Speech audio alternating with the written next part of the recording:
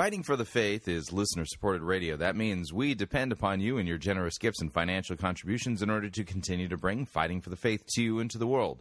If you don't already support us, you can do so by visiting our website, fightingforthefaith.com.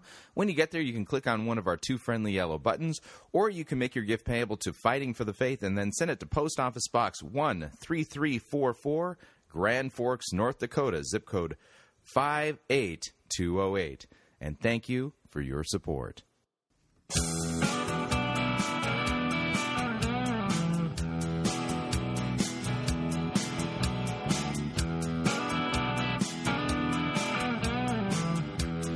It's time for another edition of Fighting for the Faith. Thursday, July 9th, 2015. All right, we are going to be all over the map today. And I guess I mean that literally.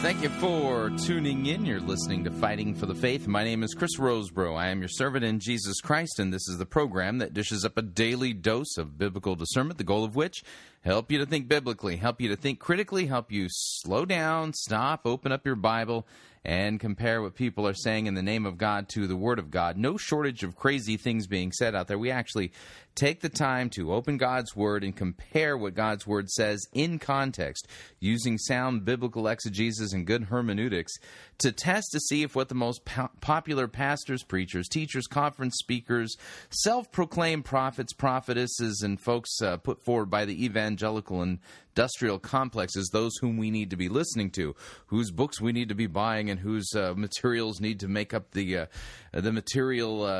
curriculum of our small group Bible studies, to see if what they're teaching us is what God's Word really says, or if they're teaching false doctrine, twisting God's Word, and teaching for shameful gain the things that they ought not to teach.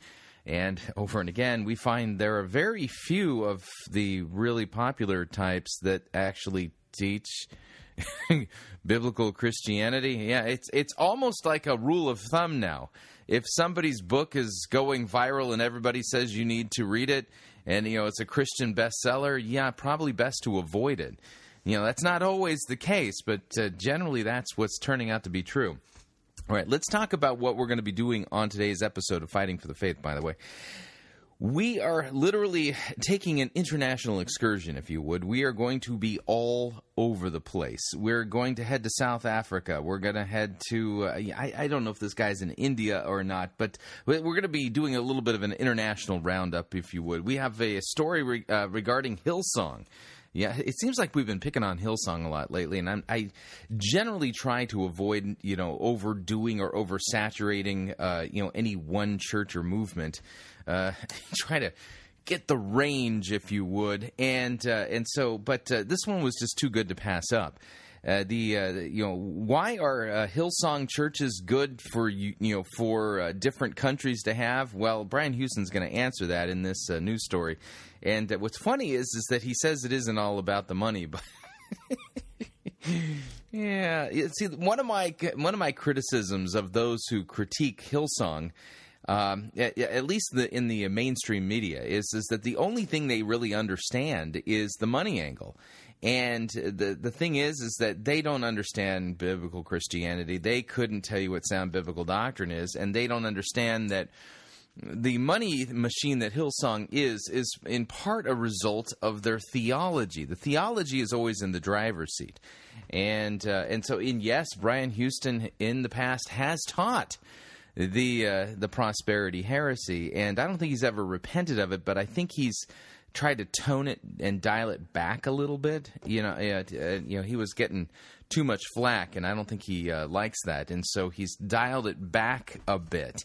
But still, Hillsong is a money-making machine, and I don't generally like to overemphasize the money thing, although from time to time, when we're dealing with our money-grubbing televangelists, I mean, it's so flagrant, it's so blatant that these people are fleecing people and just promising the moon if they just send in a seed offering and stuff like that. But so we're gonna.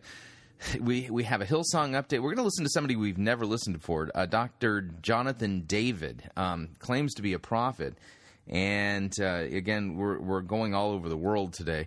And then we're going to we are going to be heading to, I don't know where this woman was speaking, but there's a woman that we're going to be listening to, and her name is Apostle Jane Hamon.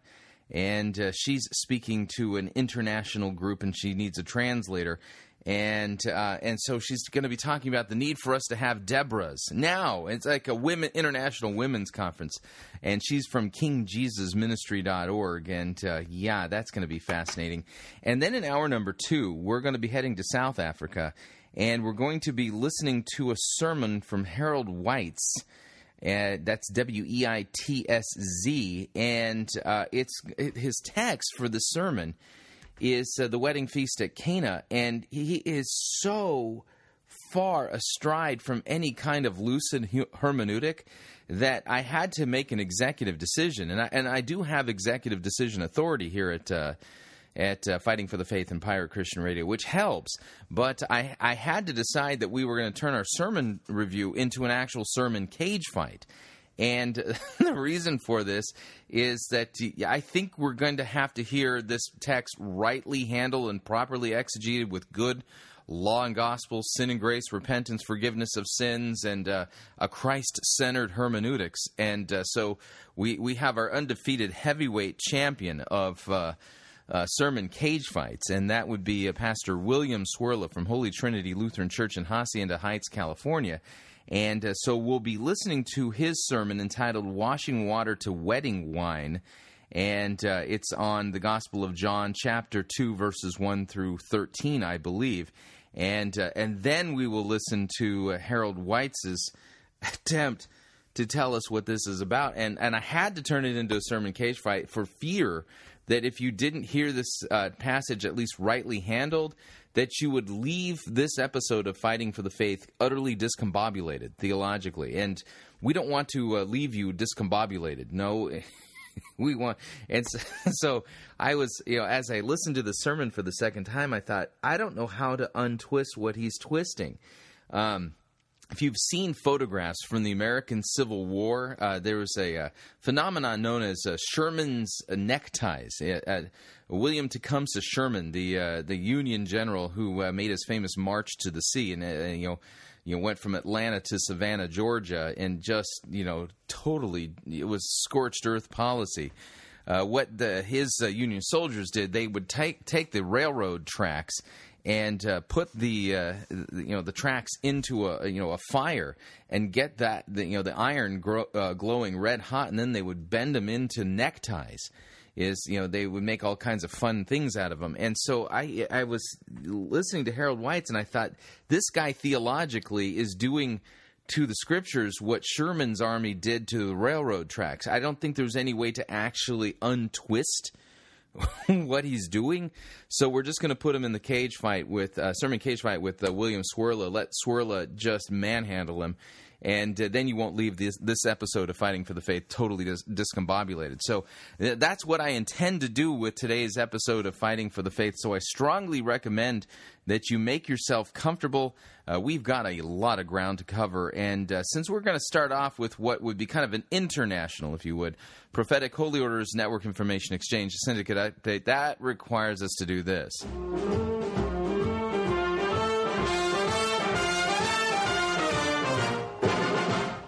Down at an English fair, one evening I was there, when I heard a showman shouting underneath the flare, I've got a lovely bunch of coconuts, there they are standing in a row. Big ones, small ones, some as big as your head. Give 'em a twist, a flick of the wrist, that's what the showman said. I've got a lovely bunch of coconuts, every ball you throw will make me rich. There stands me wife, the idol of me life, singing roll-a bowl a ball a penny a pitch. Singing roll-a bowl a ball a penny a pitch. Singing roll a ball, a penny a pitch. Roll a ball, roll a ball, sing and roll a ball, a penny a pitch. That's right. I've got a lovely bunch of coconuts. Now, we're heading to Malaysia. I double-checked my notes here. Yeah, we're heading to Malaysia to listen to Dr. Jonathan David. A guy claims to be a prophet, and you can find him at jonathan-david.org. And he and his wife, Mum Helen, are, supposedly prophetic pioneering trailblazers and things like that. And there are a lot of folks in Malaysia who are being referred to as ministry, and hearing from listeners in Malaysia, this guy is wreaking all kinds of havoc there and literally, destroying the lives and the faith of people. At least that's what I'm hearing from our Malaysian listeners. And so I'm going to go ahead and review, if you would, just a little bit of what this man teaches. And so we're going to go for, listen to him giving a prophetic word there in Malaysia. So here is Dr. Jonathan David. We'll see if this guy is a real prophet of God or if he's, a huckster who's found a way to make, a good living, if you would, fleecing God's sheep in the name of Jesus, but is in fact a waterless rain cloud. This is one of the ways in which Scripture, the book of Jude, describes false teachers. They're waterless rain clouds feeding only themselves, and they are wandering stars. You can't actually navigate by them. But here is Dr. Jonathan David. Here we go.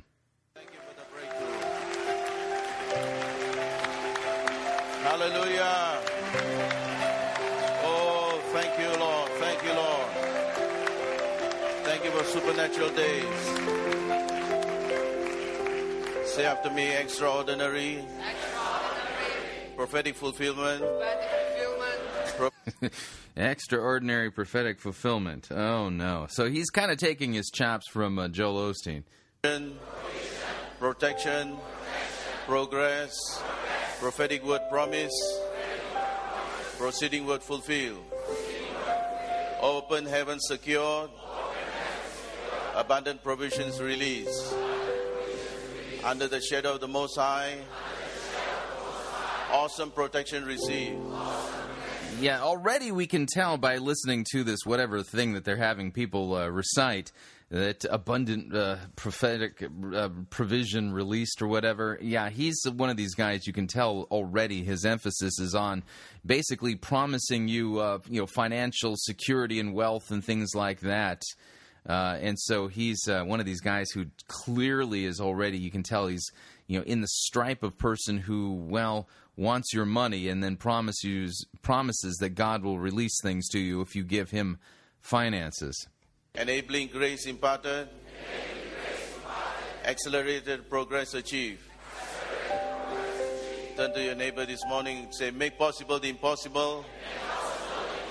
Make possible the impossible. How about, you see, I hear something like this, and it just baffles my mind. And the reason for it is that this sounds eerily like a creed, but this is not, one of the historic creeds of Christendom. Listen to what he's saying and compare it to this. I'm going to read to you the Nicene Creed. Here's what it says. I believe in one God, the Father Almighty, the maker of heaven and earth and of all things visible and invisible, and in one Lord, Jesus Christ, the only begotten Son of God, begotten of his Father before all worlds, God of God, light of light, very God of very God, begotten, not made, being of one substance with the Father, by whom all things were made, who for us men and for our salvation came down from heaven and was incarnate by the Holy Spirit of the Virgin Mary and was made man, and was crucified also for us under Pontius Pilate. He suffered and was buried, and the third day he rose again, according to the Scriptures, and ascended into heaven, and sits at the right hand of the Father, and he will come again with glory to judge both the living and the dead, whose kingdom will have no end. And I believe in the Holy Spirit, the Lord and giver of life, who proceeds from the Father and the Son, who with the Father and the Son together is worshipped and glorified, who spoke by the prophets. And I believe in one holy Christian and apostolic church. I acknowledge one baptism for the remission of sins. I look for the resurrection of the dead and the life of the world to come. And by the way, the Nicene Creed was not was not invented at the Council of Nicaea. Instead, what the Council of Nicaea did was take something that was already in existence and in use within Christendom, and something called the rule of faith. You can find the rule of faith kind of in an earlier form in the writings of the church father Irenaeus and his writings against the heretics, particularly the Valentinian Gnostics.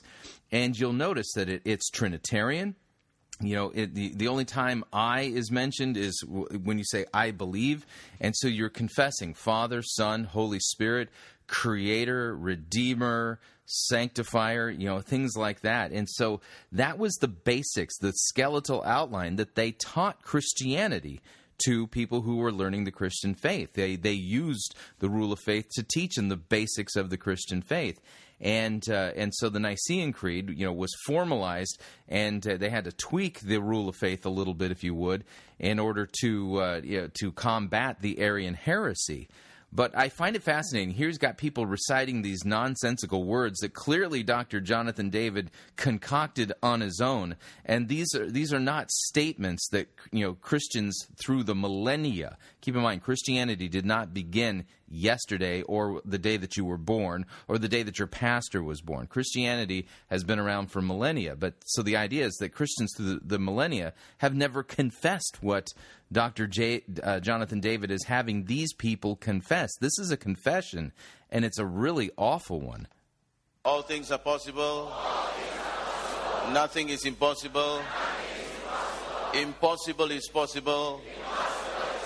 So do the impossible. Hallelujah. Put your hand and thank Him.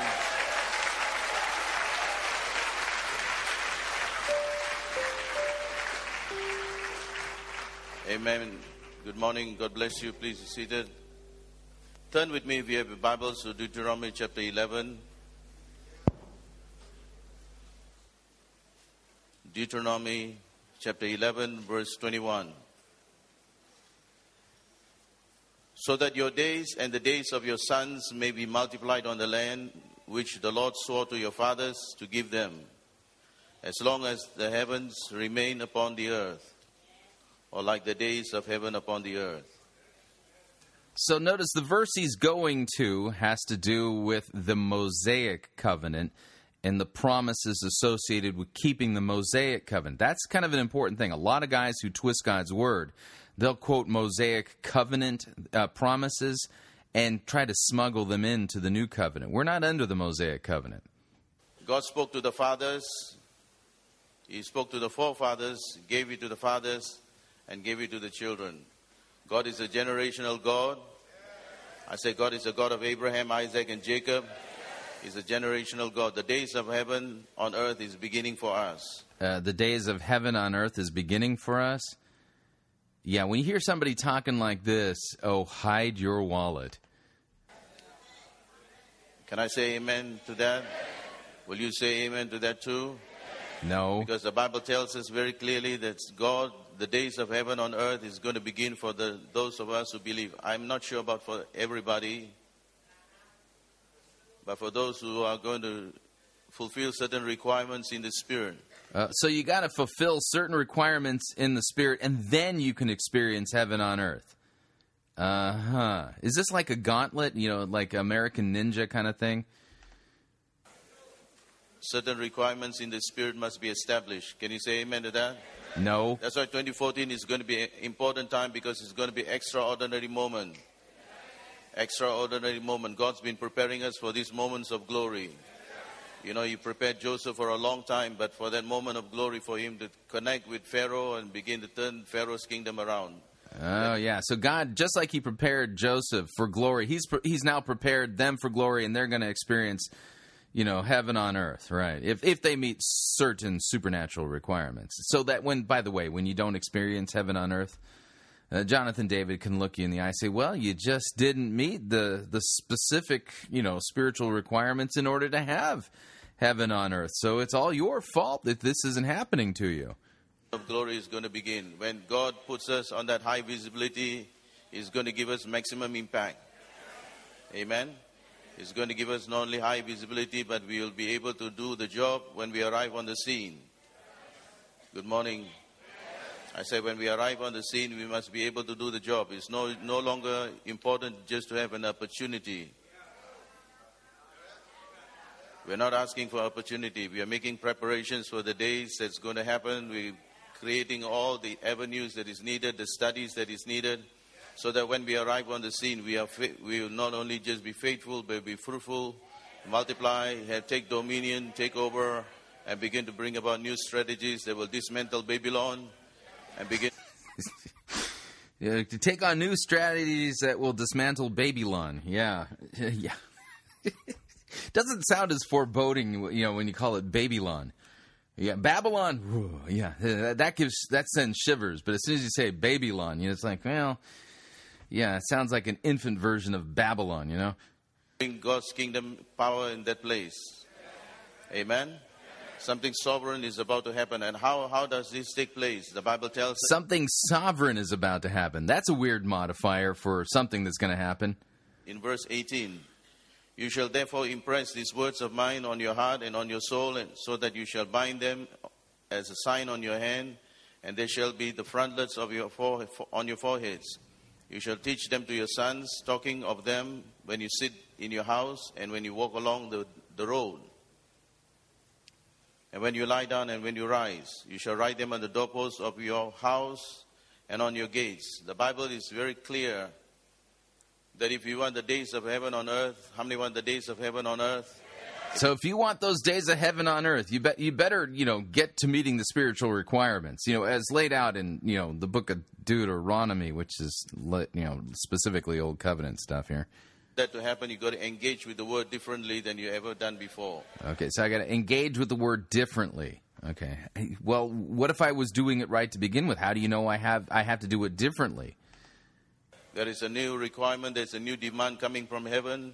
A new demand's coming from heaven. I'm so glad that I tuned into this Malaysian channel here, because most of the time I'm watching like the U.S., Great Britain, and Australia, New Zealand, and I didn't even think to tune into Malaysia so I can figure out the new requirement that God's demanding. Right. In 2014, for us to take God's word seriously. To take God's word, he who hears his words of mine and acts upon it, not just hearing the word and not deceiving ourselves, but hearing the word and acting on it. Even if you take a little at a time, it's going to become fulfilled in the future. A little bit, line upon line, precept upon precept. God wants us to take that word so seriously that we engage ourselves with the word. So notice everything is law here. This is all do, rather than believe and then bear fruit in keeping with that belief. Only that everyone who engages themselves with the word is going to see the days of heaven. If you share it with your children. So you're going to have days of heaven on earth if you just, do it differently and take it seriously. If you took God's word seriously, then you'd discover that this guy is not teaching the truth. If you speak it with your elders, you speak it in your church, you speak it in your business, wherever the word of God is engaged, the days of heaven is going to come. If you speak to your children, then you and your sons and your children and your sons and sons will begin to see the days of heaven. Say, my days and the days of my children will be like the days of heaven on earth. Because I take his word and I sow and I plant it in the right places. Every place where that word is going to be sown, the days of heaven on earth will be there. So you got to engage the word, not only believe that word, but begin to sow in the area that you believe that heaven must open. If it's in your business, then speak it into your business. If it's in your ministry, speak it into your ministry. It's in your career, then speak it into your career. Whatever mountains you're in, you got to speak to the mountain. Say to the speak to the mountain. Speak it into, and all this kind of stuff. So this is word of faith nonsense. Sadly, we've exported this heresy, and Jonathan David has picked it up and is basically tested positive for the word of faith heresy here. And say to the mountain, declare to the mountain. But you don't declare just what you know. You declare what you heard from him. So when you begin to speak what you hear from him, that in that place, the supernatural things will begin to happen. I see the word of the Lord is going to come to great fulfillment quickly, because the proceeding word is going to come to us at the right time. at the right moment. This will be the favor that God is going to do for us, that He will always keep our ears open and cause our eyes to see and our hearts to perceive. There will always be an open heaven so that He can speak to you face to face, not in a vision, not in a dream, not in shadows and signs and types, but He will speak to you plainly, He will speak to you clearly. And this is the portion that God is going to give to us, a hearing ear and a seeing eye. The days are coming when you will no longer have eye shades upon your eyes. You will no longer have veil over your eyes and over your mind and over your heart. So the days are coming when all of these things are supposedly going to happen. And basically, when you hear somebody talking like this, they're a false prophet. They're taking biblical words, pouring out the biblical meaning, and basically stringing together things that sound like they're biblical and promising you the world if you would just, get in line with whatever nonsense he's putting forward. None of this is lucid thinking. And I can see why we're hearing from Malaysia that this guy is wreaking all kinds of havoc. If you know anybody who is a follower of Dr. Jonathan David in Malaysia, you need to warn him. The guy is a false prophet. He's a Bible twister. He's not hearing from God. And it's clear that, he's got a real money motive in a lot of what he does. All right, we're up on our first break. If you'd like to email me regarding anything you've heard on this edition or any previous editions of Fighting for the Faith, you can do so. My email address is talkback@fightingforthefaith.com, or you can subscribe on Facebook, facebook.com/Pirate Christian. Follow me on Twitter. My name there, @Pirate Christian. Quick break. When we come back, we're going to be heading to another country. I'm not sure where this took place, an international women's conference. Stay tuned, don't want to miss it. We'll be right back.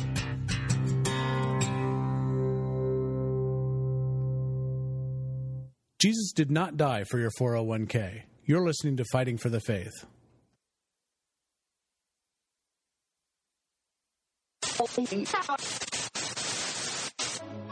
You're listening to Pirate Christian Radio. We'll be taking your false doctrine now.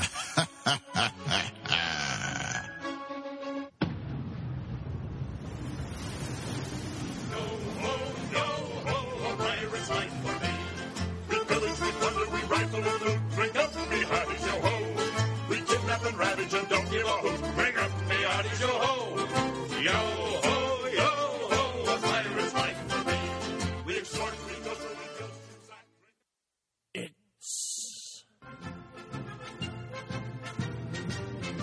Monty Python's Flying Circus Church.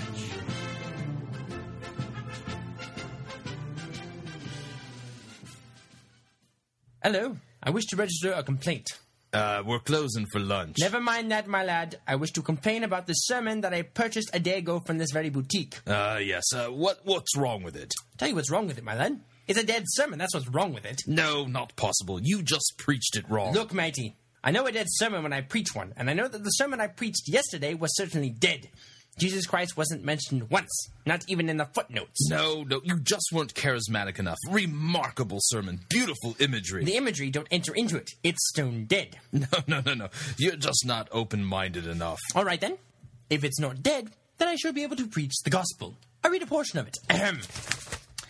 And then the camp counselor told all of the woodland creatures to become more righteous, so that they too could get to the place called heaven. You see what I mean? This is ridiculous. There.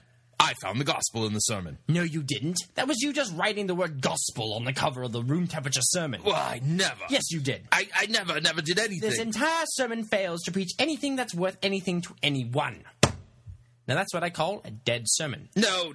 You haven't looked deep enough into yourself. You must be joking. You're just being divisive, and you refuse to accept the message that's being presented. Now look, mate. I've definitely had enough of this. That sermon is definitely rotten. And when I purchased it not but a day ago, you assured me that it was Christ-centered, cross-focused, and filled to bursting with the gospel. Well, if you would just read the title. Read the title? What kind of title is this anyway? Super Spiritual Happy Fun Friends Adventure Camp Pack.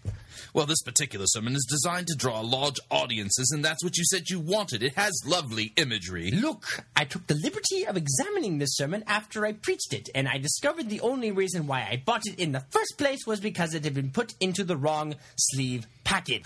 Well, of course it's in the wrong package sleeve. If I hadn't put a less suspicious cover on the sermon, you'd have had people chasing you just so that they can hear you preach it. Chasing me down the street? Mate, listen, people wouldn't be chasing me to hear this rubbish if I was firing midgets out of cannons. It's bleeding demise. You didn't buy the midget cannon expansion pack? The sermon has passed on. The sermon is no more. It has ceased to be. It's expired and gone to meet its maker. It's a stiff.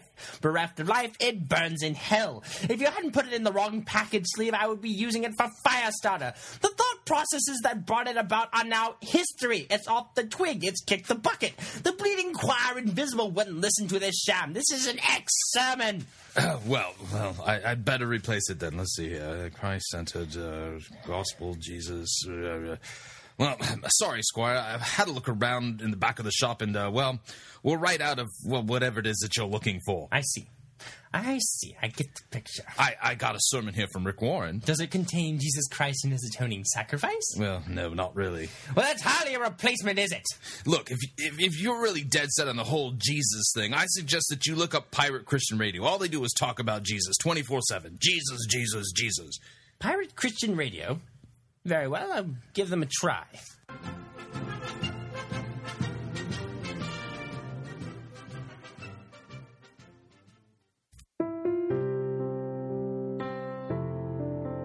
This is Dr. Curtis Lyons. I am the presiding pastor of the American Association of Lutheran Churches. If you are seeking a church that believes that the Holy Bible is the inerrant, infallible Word of God, and accepts the Lutheran confessions because they are the right interpretation of Holy Scripture, I hope that you will take a look at the AALC. Also, if you are considering a vocation as a Lutheran pastor, our seminary has a residency program and a program available online. This is Curtis Lyons inviting you to take a look at the AALC. Check us out at taalc.org or on Facebook at the American Association of Lutheran Churches.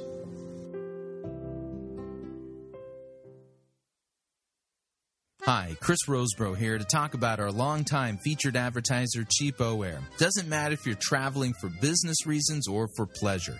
Doesn't matter if you're traveling within the United States or abroad. Cheapo Air is the place for you to save literally hundreds of dollars on your airfare, hotel rooms, and rental cars. Visit our website, fightingforthefaith.com. On the side of our website, you'll see our ad banners. Look at the ad banner for Cheapo Air and look on it. There's a promo code. Write the promo code down, click on the ad banner, and then book your travel at the Cheapo Air website, and you'll have the opportunity to enter that promo code for additional savings. Again, fightingforthefaith.com, write down the promo code, click on the ad banner, and save money on your airfare, hotel rooms, and rental cars today.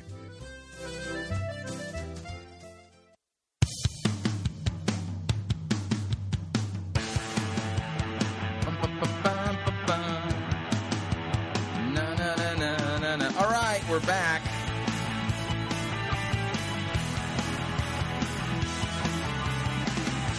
Warning, listening to Fighting for the Faith could cause you to think that all these people running around the landscape claiming to be prophets and apostles, that they're not.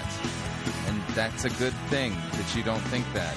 Just a reminder, Fighting for the Faith is listener-supported radio. That means we depend upon you, your generous gifts, financial contributions, in order to continue to bring Fighting for the Faith to you and to the world. And you can partner with us, I'm stumbling over my words here, by visiting our website, fightingforthefaith.com. When you get there, you'll see our two friendly yellow buttons. One says Donate, the other says Join Our Crew. When you join our crew, you're signing up to automatically contribute $8.95 every month to the ongoing work and mission of Fighting for the Faith and Pirate Christian Radio. That is a great way to support us. Of course, if you would like to specify the amount that you would like to contribute, you can do so by clicking on the Donate button, or you can make your gift payable to Fighting for the Faith. Send it to Post Office Box 13344, Grand Forks, North Dakota, zip code 58208. Let me thank you for your support, because we truly cannot do what we're doing here without it. And just a reminder, if you would like to attend the Pirate 2015 conference, it's the anti-conference conference that gives you the ability to come hang out with us. Not a huge auditorium, small church, intimate environment, great place to to get to know us and hear us lecture on good theological topics. In topic, we will not fill your minds with nonsense about how you're the next generation who's going to come and experience heaven on earth if you just, get your spiritual ducks in a row. Nothing like that. We're going to be talking about Coram Deo, Coram Mundo. This is myself, Pastor Brian Wolfmueller, Pastor Jordan Cooper, and Pastor Jeremy Rohde will be presenting on these topics, and we really, truly are looking forward to meeting the listeners of our audience at this event, and it's going to be at Hope Lutheran Church in Aurora, Colorado. And it's the last Wednesday and last Thursday of the month of July, so 29th and 30th of July, and it starts at 1 o'clock each day, so 1 in the afternoon until early evening each day, and we really look forward to meeting it. Yes, we will be recording it, and if we break even, we will make the audio available for free. If not, then we will have to charge a nominal fee in order to make up the loss. We're not trying to do this as a fundraiser. So anyway, again, piratechristianradio.com, using a web browser from a computer, click on the conference link at the top, and it's only $49.95 to attend. Hope that you can do that, and look forward to seeing you there. All right, we're still under the auspices of the Prophetic Holy Orders Network Information Exchange Syndicate. We're going to switch gears, and we're going to be listening to Apostle Jane Hamon. Apostle.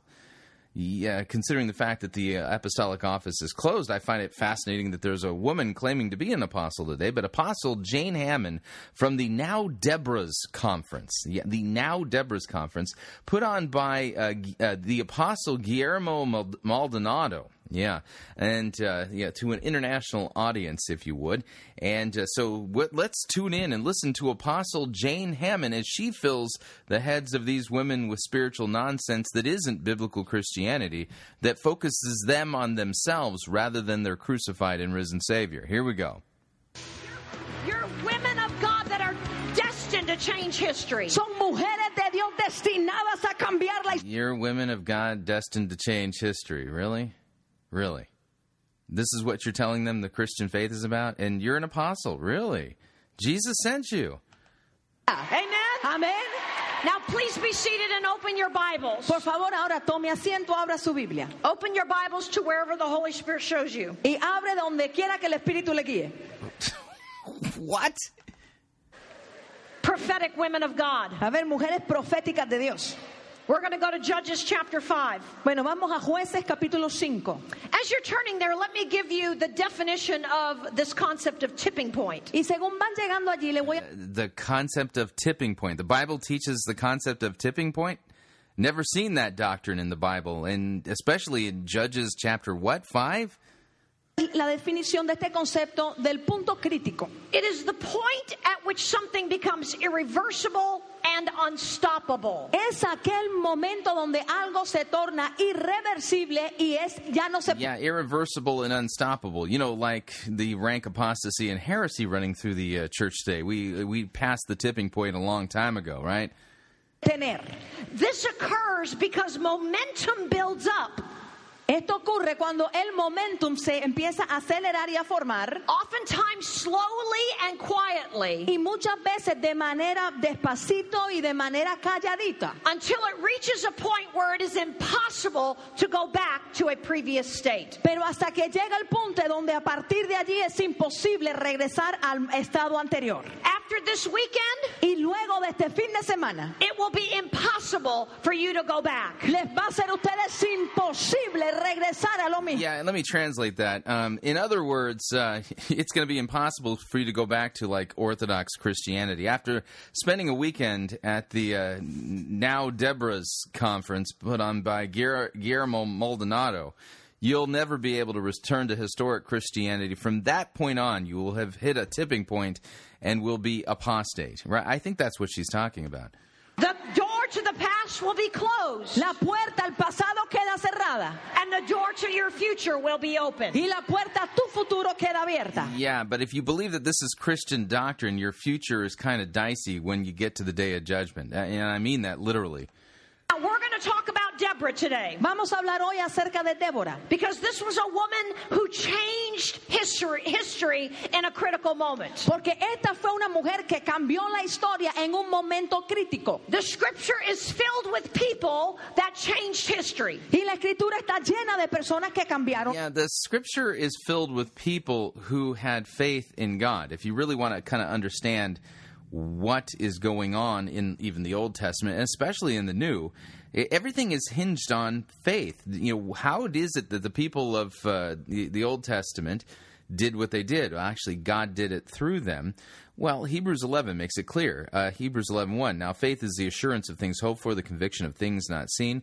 For by faith the people of old received their commendation. By faith we understand that the universe was created by the word of God, so that what is seen was not made out of things that are visible. By faith Abel offered to God a more acceptable sacrifice than Cain, through which he was commended as righteous, God commending him by accepting his gifts. And through his faith, though he died, he still speaks. By faith Enoch was taken up so that he should not see death, and he was not found because God had taken him. Now before he was taken, he was commended as having pleased God, and without faith it is impossible to please God. For whoever would draw near to God must believe that he exists, and that he rewards those who seek him. By faith Noah, being warned by God concerning events as yet unseen in reverent fear, constructed an ark for the saving of his household, and by this he condemned the world and became the heir of the righteousness that comes by faith. Now, keep in mind, Noah didn't change the world. No, he didn't. Noah believed God, that God was speaking the truth, that he was going to destroy the world via a flood, and he constructed an ark according to what the plan that God had given him. And we also know from, is it 2 Peter or 1 Peter? I forget offhand, that Noah was a preacher of righteousness. This is a man who for 120 years preached that people would repent. And how many people repented of their wickedness, believed in the promises of God for the forgiveness of their sins, and got on the ark and were part of the passenger section of the ark? Well, answer, the only other passengers aside from Noah and his wife were Noah's sons and their wives. So Noah preached for 120 years, and his preaching got him, well, didn't get any converts. Only he and his family were saved. So what this woman is saying, people changed the world, changed history, and stuff like that. Yeah, that's not exactly true at all. In fact, the world continued to persist in sin and unbelief, despite the people of faith that are mentioned in Scripture, and their stories are told to us. To Esther, he said, you are brought to the kingdom for such a time as this. A Esther, él le dijo, te traje al reino para un momento preciso, justo como este. And you're not Esther, and I'm not Esther. The mother of Jesus, a María, la madre de Jesús, said, Lord, be it unto me according to your word. Dijo ella, sea a mí hecho según tu palabra. And when you're not the Virgin Mary either. Said that, she changed history. Cuando ella dijo eso, she changed history? Really, yeah. She believed God. She was another one of these people who did what she did by believing, by having faith. La historia. God didn't just save you so that you could be blessed. Y Dios no te salvó simplemente para que te quedes allí siendo Yeah, when somebody starts talking like this, God didn't save you so that you can be blessed. God didn't just save you so that you can have your pie in the sky and all this kind of stuff. They're going to focus on the imminent and basically say, oh, it's up to you. You've got to change the world. You're supposed to be a world changer. No, we're not. Christians are to be disciple makers. That's done by ordinary things, baptizing, teaching. Yeah, discipling is a pretty common, ordinary thing. Yeah, it's not world changing, and for the most part, at least if it has some significant impact. Oftentimes, the people who are discipling other people in the faith, they don't see that impact in their lifetime. God didn't just save you to save you from hell. Dios no te salvó solamente para rescatarte del infierno. He saved you so that you could be a world changer. Él te salvó para que... Yeah, you got a passage for that, because Judges 5 doesn't say that. Apostle Jane Hamon, I'm just unfamiliar with the world-changing directives of Jesus. Una que cambies el mundo. He saved you so that you could battle for nations and generations. Te salvó para que battle for nations and generations. No, we're called to make disciples of all nations and not battle in the way you're talking. Favor de de naciones y generaciones. He saved you so that you would do the impossible things and make them possible. Él te salvó. Yeah, there we go. This lady has a lot in common with that nut job from Malaysia. Oh, you're saved so that the impossible can become possible. And so when the impossible stays impossible in your life, what are you going to say about that? I mean, where in Scripture does it say God saved you so that you can do the impossible? There's no biblical text to teach this. Para que hicieras aquellas cosas imposibles y las tornes en cosas posibles. Some of you came here this weekend facing some impossible situations. Algunas de ustedes llegaron este fin Such as, give me an impossible situation.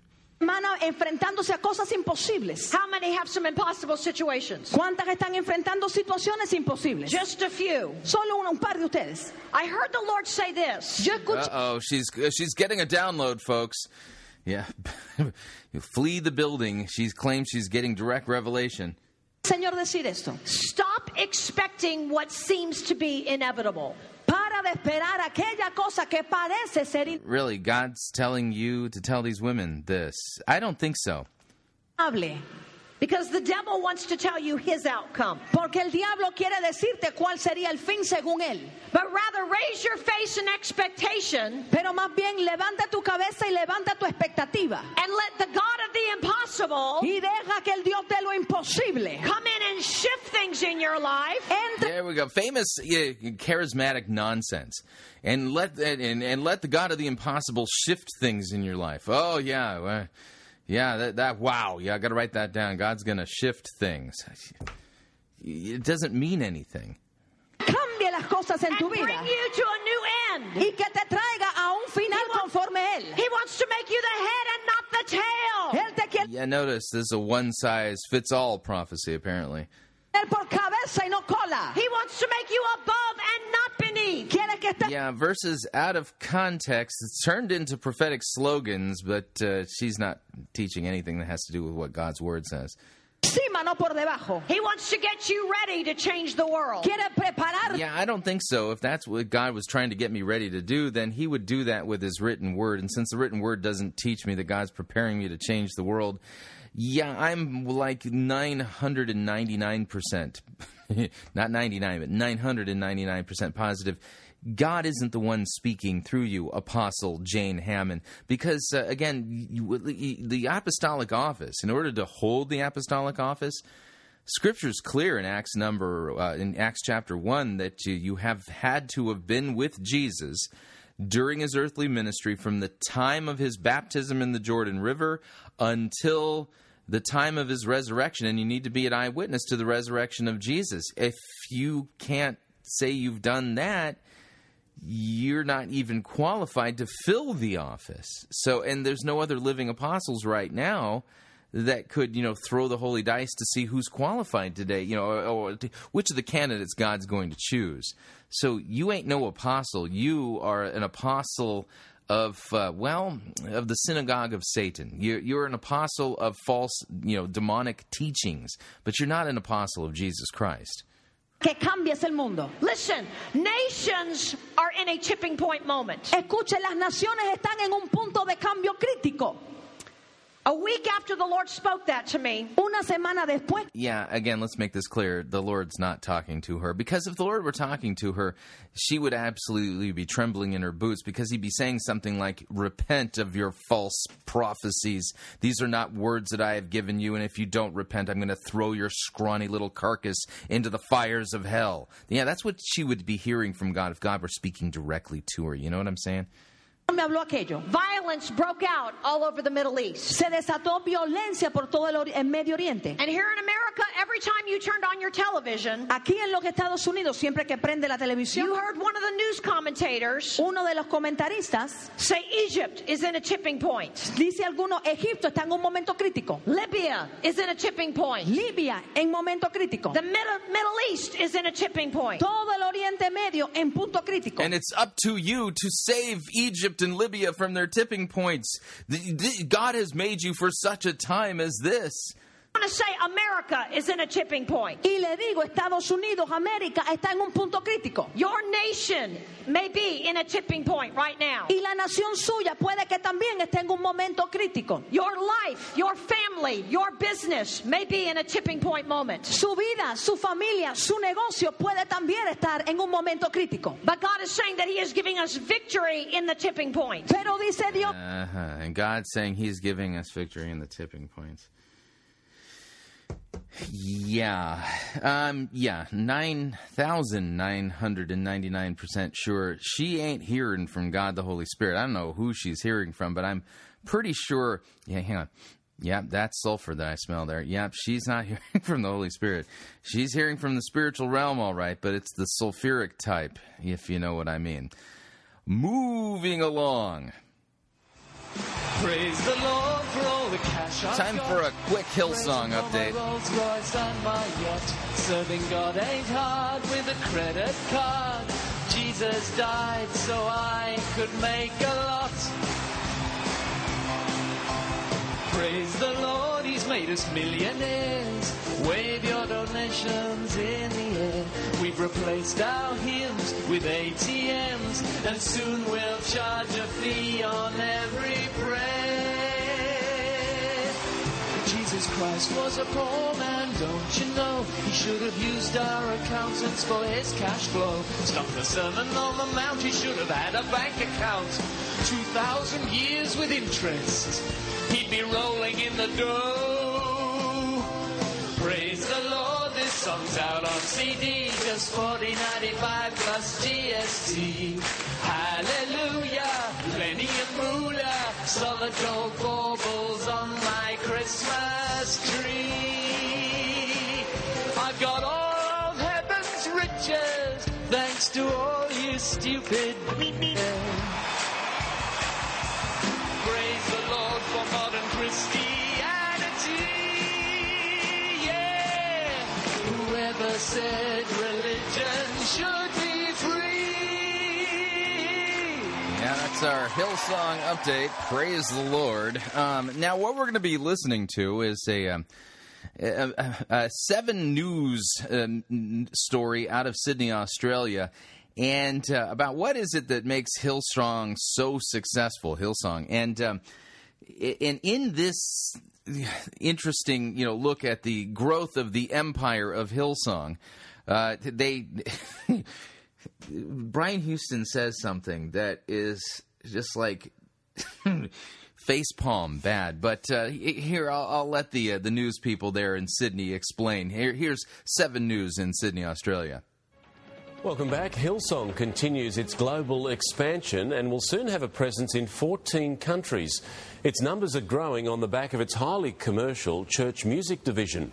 Hillsong founder Brian Houston. I feel like I'm listening to a Bloomberg business report.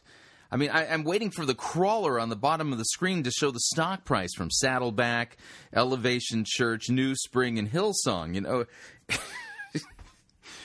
Oh, man. Convinced Australia has a lot to thank his church for, saying its growth at home is spreading economic benefits. What?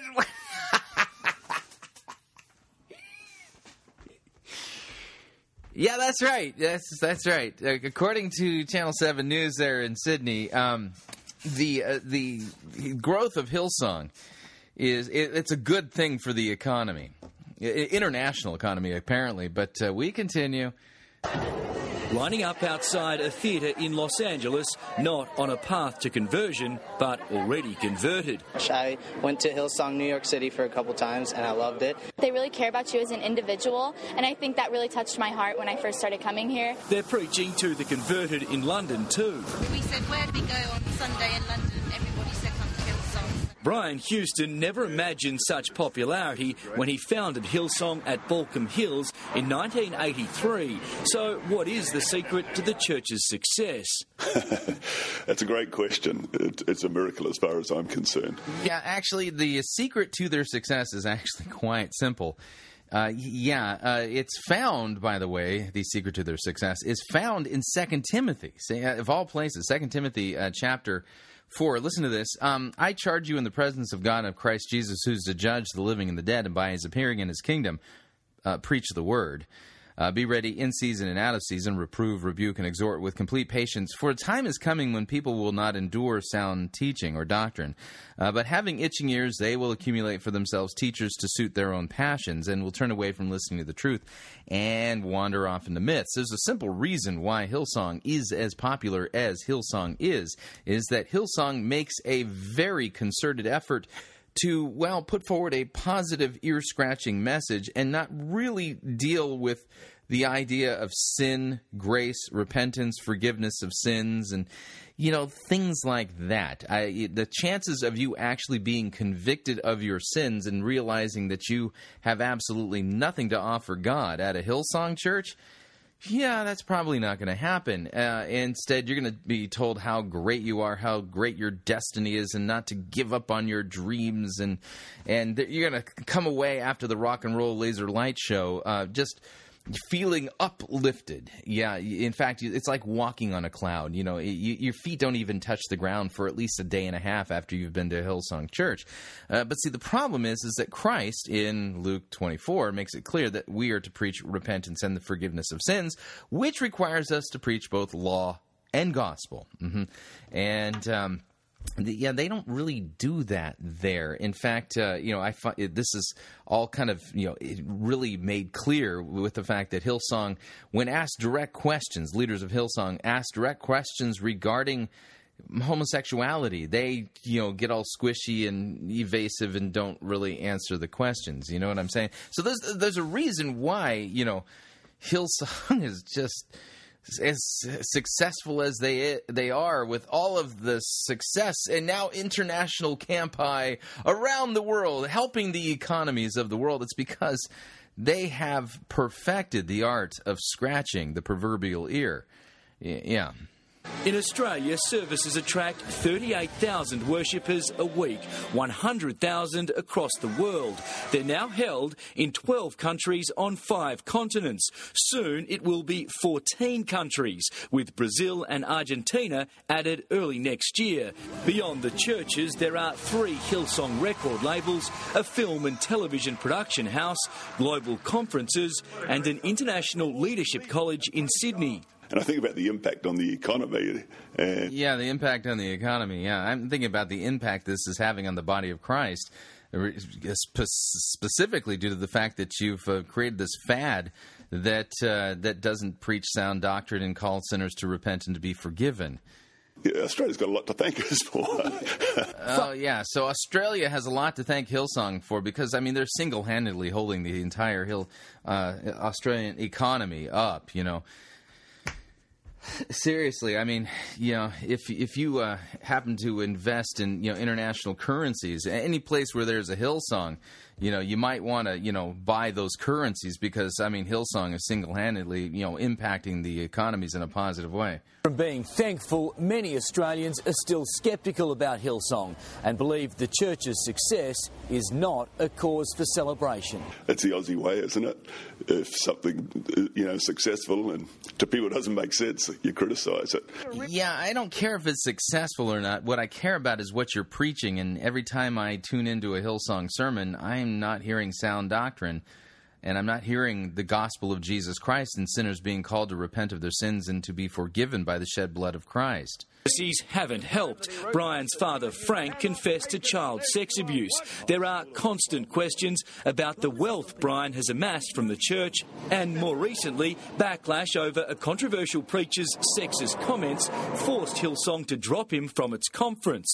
Yeah, but then they snuck him back in via recorded video, yeah. So Driscoll was dropped, but not really dropped. And says the movement is misunderstood. So I do understand not everyone understands it, but it's disappointing when people trivialise it or marginalise it. Not that the detractors will deter him. Still a lot of cities in the world we could reach. It seems only a matter of time. Yeah, resistance is futile. You will be assimilated into the Hillsong brand, if you know what I mean. Okay, we are up on our second break. If you'd like to email me regarding anything you've heard on this edition or any previous editions of Fighting for the Faith, you can do so. My email address is talkback@fightingforthefaith.com, or you can subscribe on Facebook. It's facebook.com/Pirate Christian. Follow me on Twitter. My name there @Pirate Christian. Quick break. When we come back, we're going to do a sermon cage fight, and I have to do this so that you don't leave the sermon review today totally theologically discombobulated. Stay tuned, don't want to miss it. We'll be right back.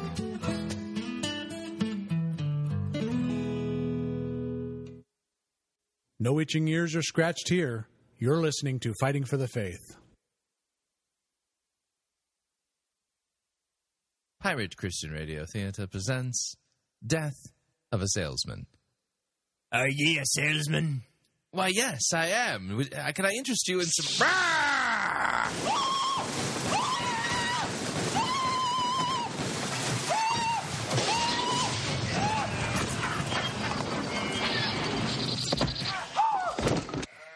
You're listening to Pirate Christian Radio.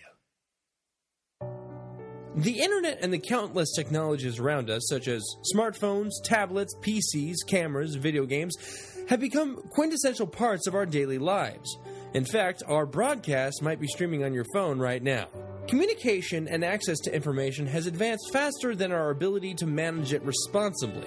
Texting and email are but two small examples of how technology has provided the means necessary to communicate over long distances, while at the same time giving people the ability to hide behind shadowy anonymity. By its very nature, technology is a double-edged sword. It provides the immediacy we desire and need, yet it also provides gateways for isolation from proper supervision. As adults, we can govern our own actions and submit to others for accountability. Or not. But how good are we at modeling or overseeing technology in the hands of children? Do our children have more knowledge about technology than we do? Do we choose to trust our children with such powerful tools without any oversight? Many people nowadays are aware of the dangers of the internet, such as cyberbullying, sexting, predators, stalking, trolling, video game addiction, pornography, etc., etc. But simple awareness is rarely met with measures of protection, appropriate oversight, or engaging communication. Typically, parents are trusting and simply managing from crisis to crisis because they don't know where to start or what to do in the first place.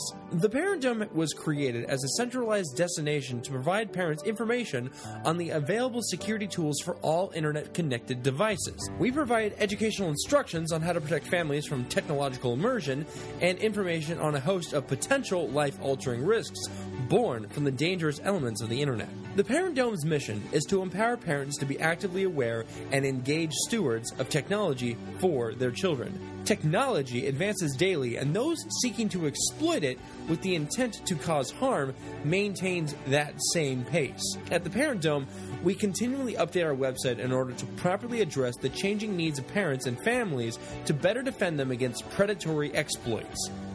Please visit us at www.parentdome.com for further information. Thank you.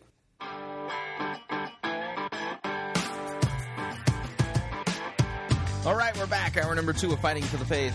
This would be our normal sermon review spot, but we're going to have to switch it up a little bit in order to prevent you from experiencing theological brain cramp and things like that that could happen if we were to actually do this using our standard format.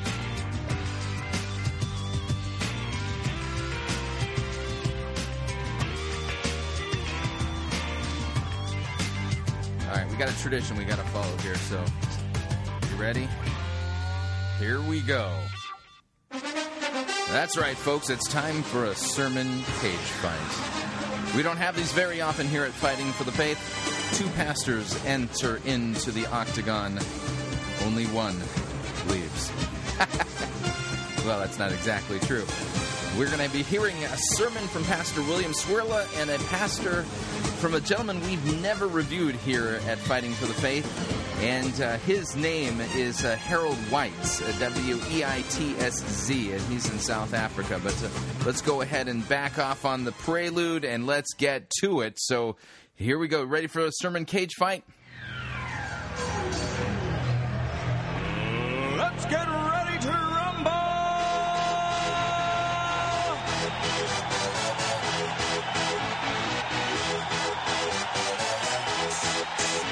Now, I need to warn you all here. No wagering is allowed during our sermon cage fight. That is against the rules. Y'all ready for this? Yep. Our first contestant today, if you would, in our sermon cage match is Pastor William Cwirla from Holy Trinity Lutheran Church, Hacienda Heights, California. His sermon is entitled Washing Water into Wedding Wine, and it's on the Gospel of John, chapter 2, verses 1 through 13.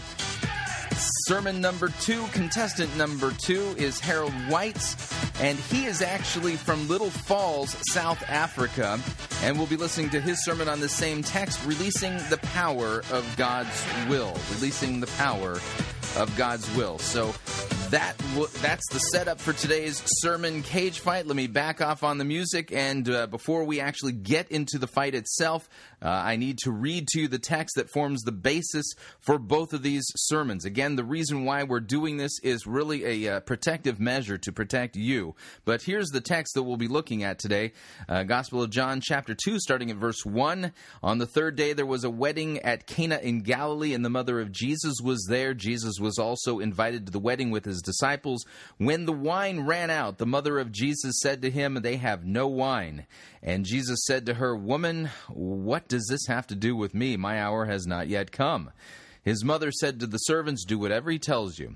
Now there were 6 stone water jars there for the Jewish rites of purification, each holding 20 or 30 gallons. Jesus said to the servants, "Fill the water jars with water." They filled them to the brim, and he said to them, "Now draw some out and take it to the master of the feast." So they took it, and when the master of the feast tasted the water, now become wine, and did not know where it came from, though the servants who had drawn the water knew, the master of the feast called the bridegroom and said to him, Everyone serves the good wine first, and when the people have drunk freely, then the poor wine. But you have kept the good wine until now. This the first of his signs Jesus did at Cana in Galilee, and manifested his glory, and his disciples believed in him. Yeah, we'll stop there. You get the idea. And this will be the basis, this will be the text that both of our sermon cage fighters will be preaching on. And so, without any further ado, here is the undefeated sermon cage fighter himself, Pastor William Cwirla, and his sermon entitled Washing Water to Wedding Wine. Here we go.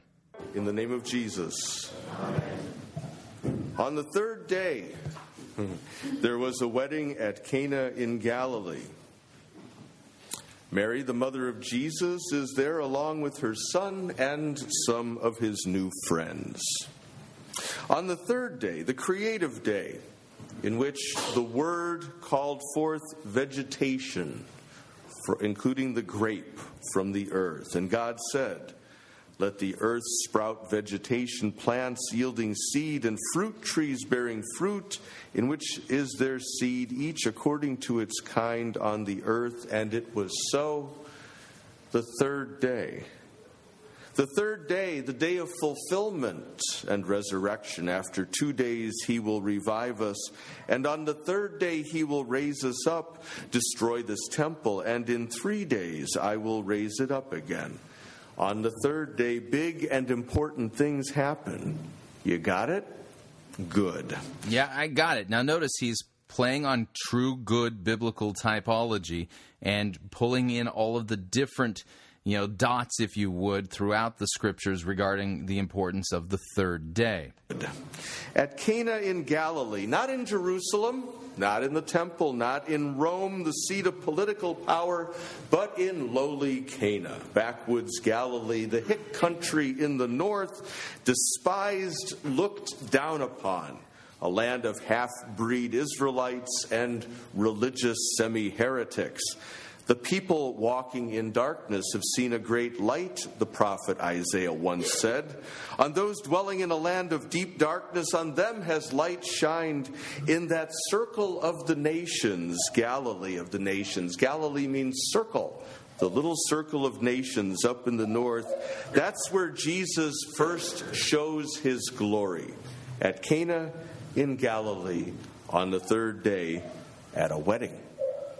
It's all set up perfectly, too perfectly, perhaps, perfectly as only God can. The location, the timing, the event. A wedding. What better event to manifest your glory than a wedding? God often referred to his relationship with Israel in terms of bridegroom and bride. As the bridegroom rejoices over the bride, so shall your God rejoice over you. And so a wedding. And not just any wedding, but a wedding with an impending disaster. The wine had run out prematurely. This was a social gaffe that went beyond bad.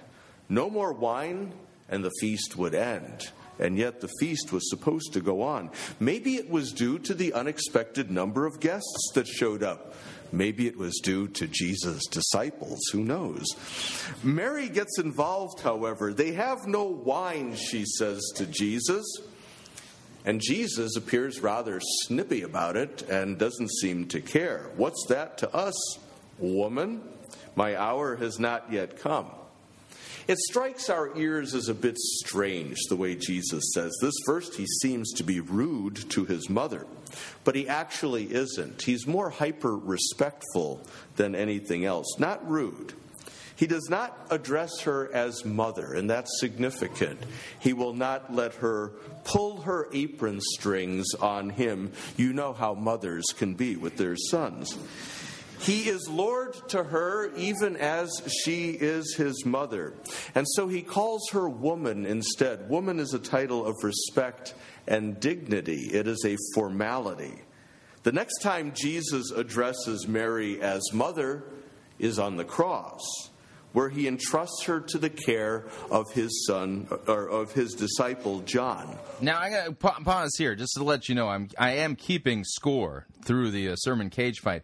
And already Pastor Cwirla has racked up 5 points. I'm giving him points for good biblical typology, careful attention to exegesis, and pulling in of perfectly good cross references that help us understand what's going on in this text. He's doing a fantastic job. So he already has racked up 5 points. Woman, behold thy son. File that away. You're going to need that later. My hour is not yet come. His hour is the hour of his glory, the hour of his death, the hour that he hangs in the darkness on the cross. This is why Jesus came. Okay, another 3 points for that reference to the cross. My hour has not yet come, and giving us the correct reference there for what Jesus was referring to for his what was his hour. To fix every little problem, including a wedding party that had run dry prematurely, but to die as the Lamb of God who takes away the sin of the world. And in dying, he takes care of everything else as well. And so even this sign, and it is a fun one, you have to admit, changing water into wine. Don't you wish you could do that every day? Even this one, this fun miracle, costs Jesus his life. Miracles do not come cheaply, and that's why he points to his cross. My hour has not yet come. These are signs of who he is and what he has come to do, and what his death and resurrection will accomplish. A new creation, new life, and joy. Mary seems confident that Jesus will do something, even though he doesn't seem interested. We don't know why, but Jesus must have done something to indicate his willingness to help, because Mary says to the servants, "Do whatever he tells you." That's really a good verse to keep in mind, by the way. They are the last recorded words of Mary in the Scriptures. Again, great attention to details. I got to give him another 3 points. We continue. Do whatever he tells you. So if you want to heed Mary's advice, you would do very well to heed these last recorded words of hers in the Scriptures. Do whatever Jesus tells you. Great application. Another 2 points. Tells you. For example, when he says, "Trust in me," trust in him.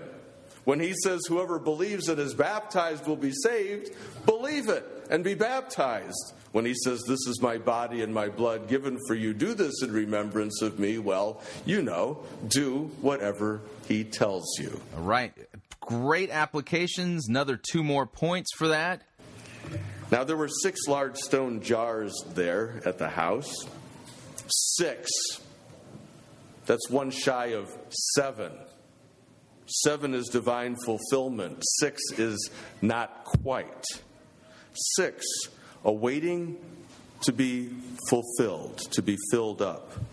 They were there, John says, for the Jewish rites of purification, whether for the guests and their hands or for the bride and her wedding night, we don't know. It does leave you with the kind of amusing thought, what are they going to do after it all becomes wine? Trust Jesus, I suppose. All we know is that there were 180 gallons or so of washing water that were prescribed by the law. And Jesus says to the servants, fill these up to the brim. That's what he came to do, to fill up the 6 stone jars of the law of Moses with himself to the brim, to fulfill the law and the prophets. Another great tie-in to biblical typology. To fill them up with his own perfect life and obedience as living water come down from heaven. And then he says, draw some out and take it to the master of the feast. Nothing else. No words, no actions, no waving his hand over things, no big shows, no prayers. Jesus doesn't lift a finger. Just fill the jars with water and then draw some out. Remember, do whatever he says. It all rests on Jesus and the servant's obedient trust in his word. What happened was that washing water became wedding wine. Instantaneously, not by fermentation as happens ordinarily, but in an instant, without the intervention of Robert Mondavi or a grape. And this is not wine-flavored water either. No diluted wine, no de-alcoholized wine, and no, God forbid, grape juice. This is wine. Vintage wine, not $2 Chuck, but the finest of the feast. We're talking 98 on the wine spectator scale. Everyone serves the good wine first, and when people have drunk freely, our translation says, let me clue you in on the Greek, when people are drunk, that is when they have drunk so freely there are a few sheets to the wind, then the lesser wine is served, obviously, because their tongues are dull. But here's the clincher. You have kept the best until now. Now, there's a fully loaded sentence if ever I heard one. You have kept the best until now, last. God has reserved his best for last, for now, pouring out the finest vintage of his grace at the end. Everything in this event at Cana in Galilee points to the cross. The day, the hour, the use of woman to address Mary, and this sentence. God's vintage wine is Jesus himself, poured out for the life of the world in his death, poured out in the water and the blood that flowed from his side, that fills the baptismal font with washing water and fills the chalice of the supper with wedding wine. Oh, wow. That is brilliant, brilliant gospel. Whoa. I don't think I've seen anything quite as masterful as that. That's at least 10 points. Wow. For the law was given through Moses, grace and truth came through Jesus Christ. That's from John's first chapter. And that verse is the key to this sign. This is what changing washing water to wedding wine means and reveals. That the law came through Moses, but something greater. Grace and truth come through Jesus Christ. Someone greater than Moses was here. Someone greater than the commandments, and someone greater than the religion of the Old Covenant. The law of Moses, signified by those 6 stone jars of water, cannot bring joy to a wedding feast. Clean hands, yes, but happy hearts, no. And who wants to drink bath water anyway, huh? Right on. Oh, man, is this good. The The law cannot save us. Commandments cannot bring us life and joy. Oh, we think they can, and oh, we are suckers for the religion of rules and regulations. But it doesn't work any more than 180 gallons of bath water can gladden the hearts of wedding guests at a feast that has gone dry before its time. Man. Oh, man. Just that is a jujitsu move that gets rid of all of legalistic self-righteousness. At least another 10 points for that. Wow. The law of God leaves us as sinners in a dry and joyless system of do's and don'ts, of thou shalts and thou shalt nots. It's a dry county, my friends. This doesn't mean that the law is bad. It's not. It's just that it can only clean the hands, and it cannot purify the heart, nor can it bring joy to the sinner. And that's where the problem lies for you and me. Perhaps you've experienced this for yourself. You read the law, say the 10 Commandments or the Catechism, some article or a book that dwells on what you should do, what you ought to do, what God wants you to do. And as promising as it all seems in the beginning, you find yourself as you go on and on becoming weary and desperate and frustrated. And you might even find yourself becoming angry and even worse, judgmental of others who aren't doing it. And you start to measure and compare how you're doing with everyone else.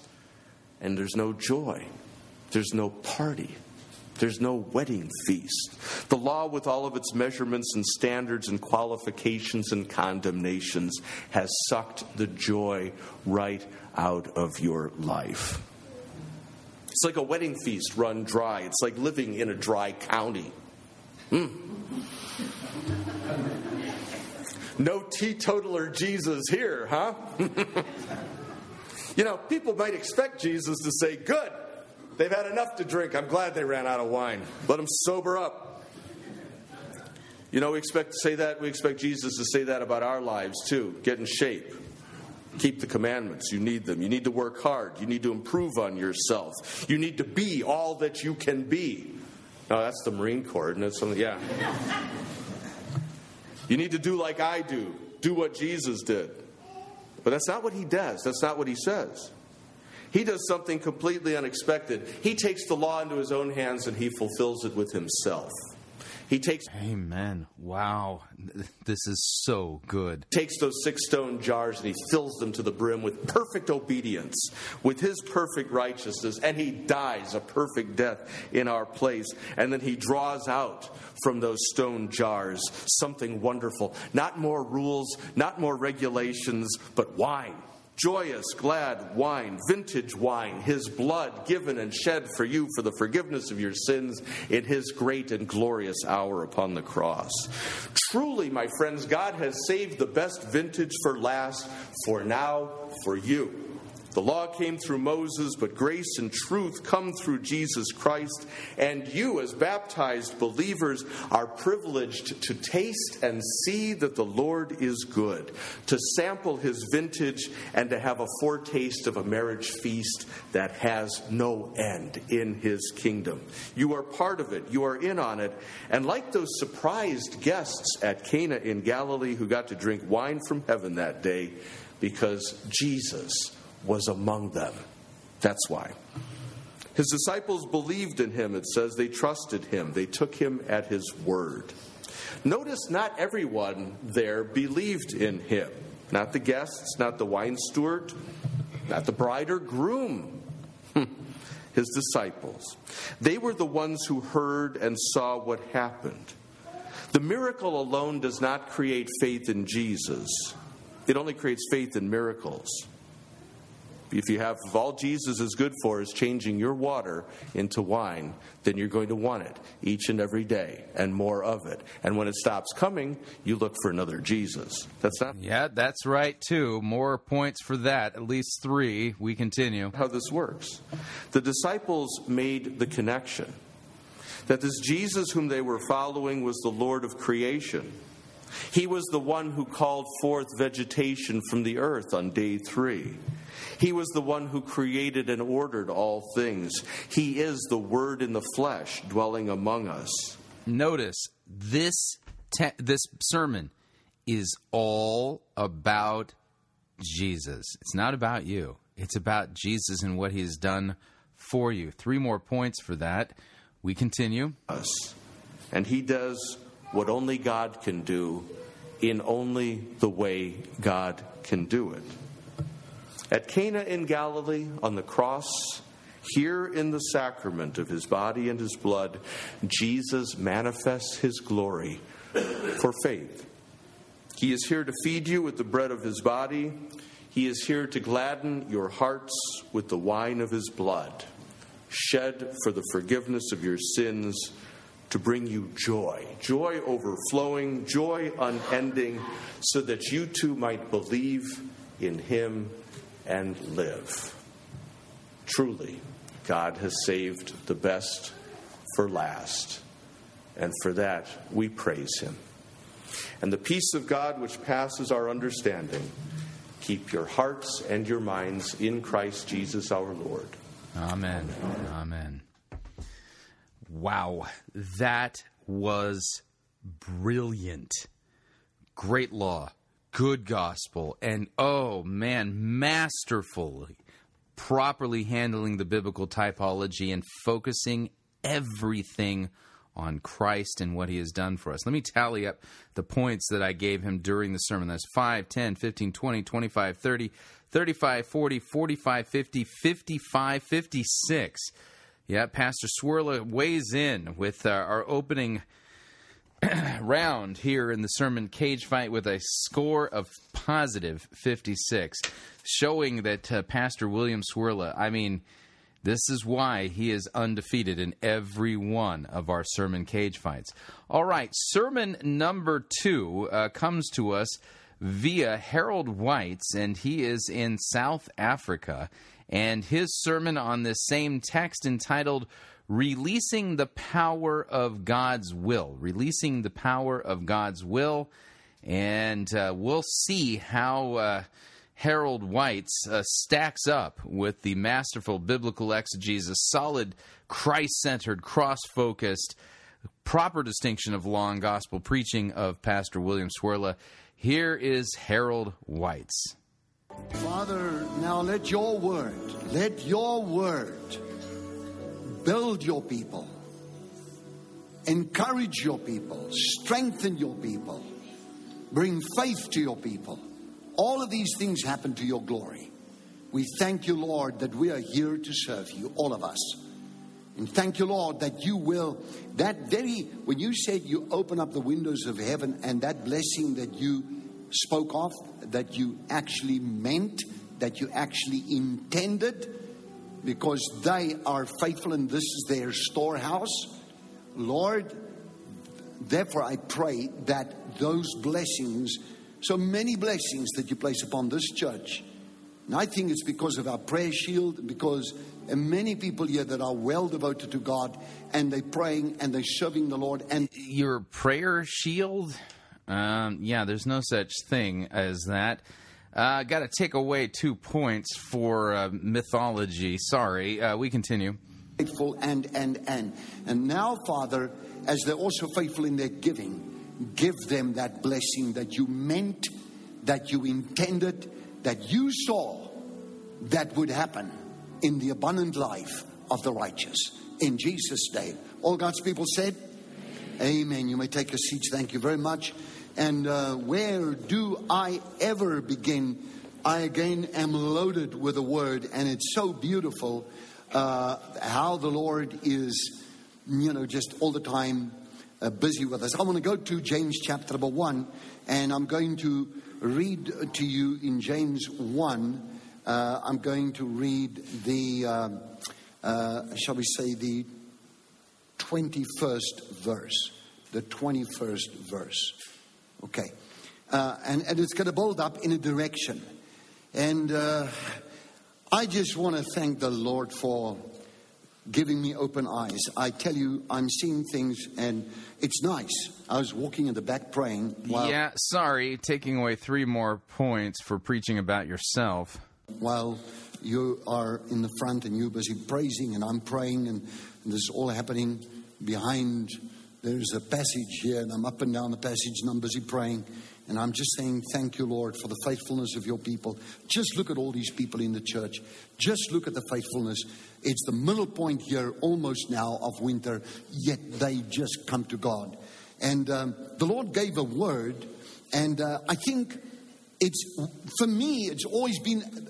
Yeah, that's another 5 points taken off for claiming to be receiving direct revelation from God. If I still had one sermon to preach, that kind of thing, somebody wanted to preach that. And if I still had one sermon to preach, that would be the word that I would choose, this one here. Let's look at 21, James 1:21. Therefore lay aside all filthiness. Everybody say holiness. Everybody say purity. Everybody say morality. Everybody say righteousness. Okay, therefore lay aside all filthiness and the overflow of wickedness and receive with meekness. Meekness is never weakness. When I left home this morning, I thought, a person that is kind and humble, meek, is not weak, is actually strong, is actually self-controlled. Okay, but be as it may. The implanted word means it's seed that goes to the depth of the soul of the Spirit, changes us, which is able to save your souls. What are you reading from? Then verse 22 says, but be doers of the word, not hearers only, deceiving yourselves. For if anyone is a hearer of the word and not a doer, he is like a man observing his face, a natural face in a mirror. So this is the pretext before we get into John 2. The word is like a mirror. It shows you what's wrong in your life. For he observes himself, he goes away and immediately forgets what kind of man he was. The word is like a mirror. And in a world, I want to just say, let me just read verse 45 till I get back to that. He who looks into the perfect law of freedom, liberty, year of liberty. The Pope has just announced that next year is a special year of liberty for the planet. So what? Like the Pope has any clout with biblical believers? Not just Israel. Joining with Israel. It's also the beginning of a... Yeah, I got to take off another 6 points for the Pope reference. We continue. Super Shemitah. Well, talk about that. Yeah, Super Shemitah, another negative 4 points for that. Later on, if I have time. Perfect law of liberty, and continues in it, and is not a forgetful hearer, but a doer. Everybody say doer. Everybody say practicer of the work. This one will be blessed in what he does. Now, all right, now if we look at that, I want to go to verse 24, and in verse 24, the New King James says, for he observes himself, goes away immediately. So you're looking at the word, you're listening to the word, you're coming to church, or you're reading the Bible, or you're at the work quickly before you start your day. In the office, you close the door a moment, read a verse, and you say this chapter for the day, and you begin your day's job, whatever it is, or perhaps at home, whatever, you read the Bible. You actually are looking at a mirror. This book is a mirror. You observe yourself. And then it says, goes away and immediately forgets what kind of man he was. Let's take it again. This time from the Amplified. For he thoughtfully observes himself. Every time we preach the word, thoughtfully observe. Yeah, another negative 4 for preaching from the Amplified. We continue. Observes himself, then goes off and promptly. Everybody say promptly. Dit beteken baie vinnig, fast. Forgets what kind or what he was like. Okay, the word shows up what we like. And we forget what we like and we revert to the wrong way of living. And it's not the kingdom lifestyle, a way of thinking. And I went on to the Kenneth Vish translation, and it says here in this. So reading James out of context to go heavy-handed on the law shows that he does not understand the proper distinction of law and gospel. Another negative 6 points for that. Absolute scholar of the Bible, and I think he was the one that inspired the Amplified Bible, Kenneth Wuest. And it's saying that the Amplified is inspired. Yeah, no, it's not. That would be another negative 2 points. He says, moreover, keep on becoming doers of the word and stop being hearers only. Stop being hearers only, reasoning yourselves into a false premise and thus deceiving yourself.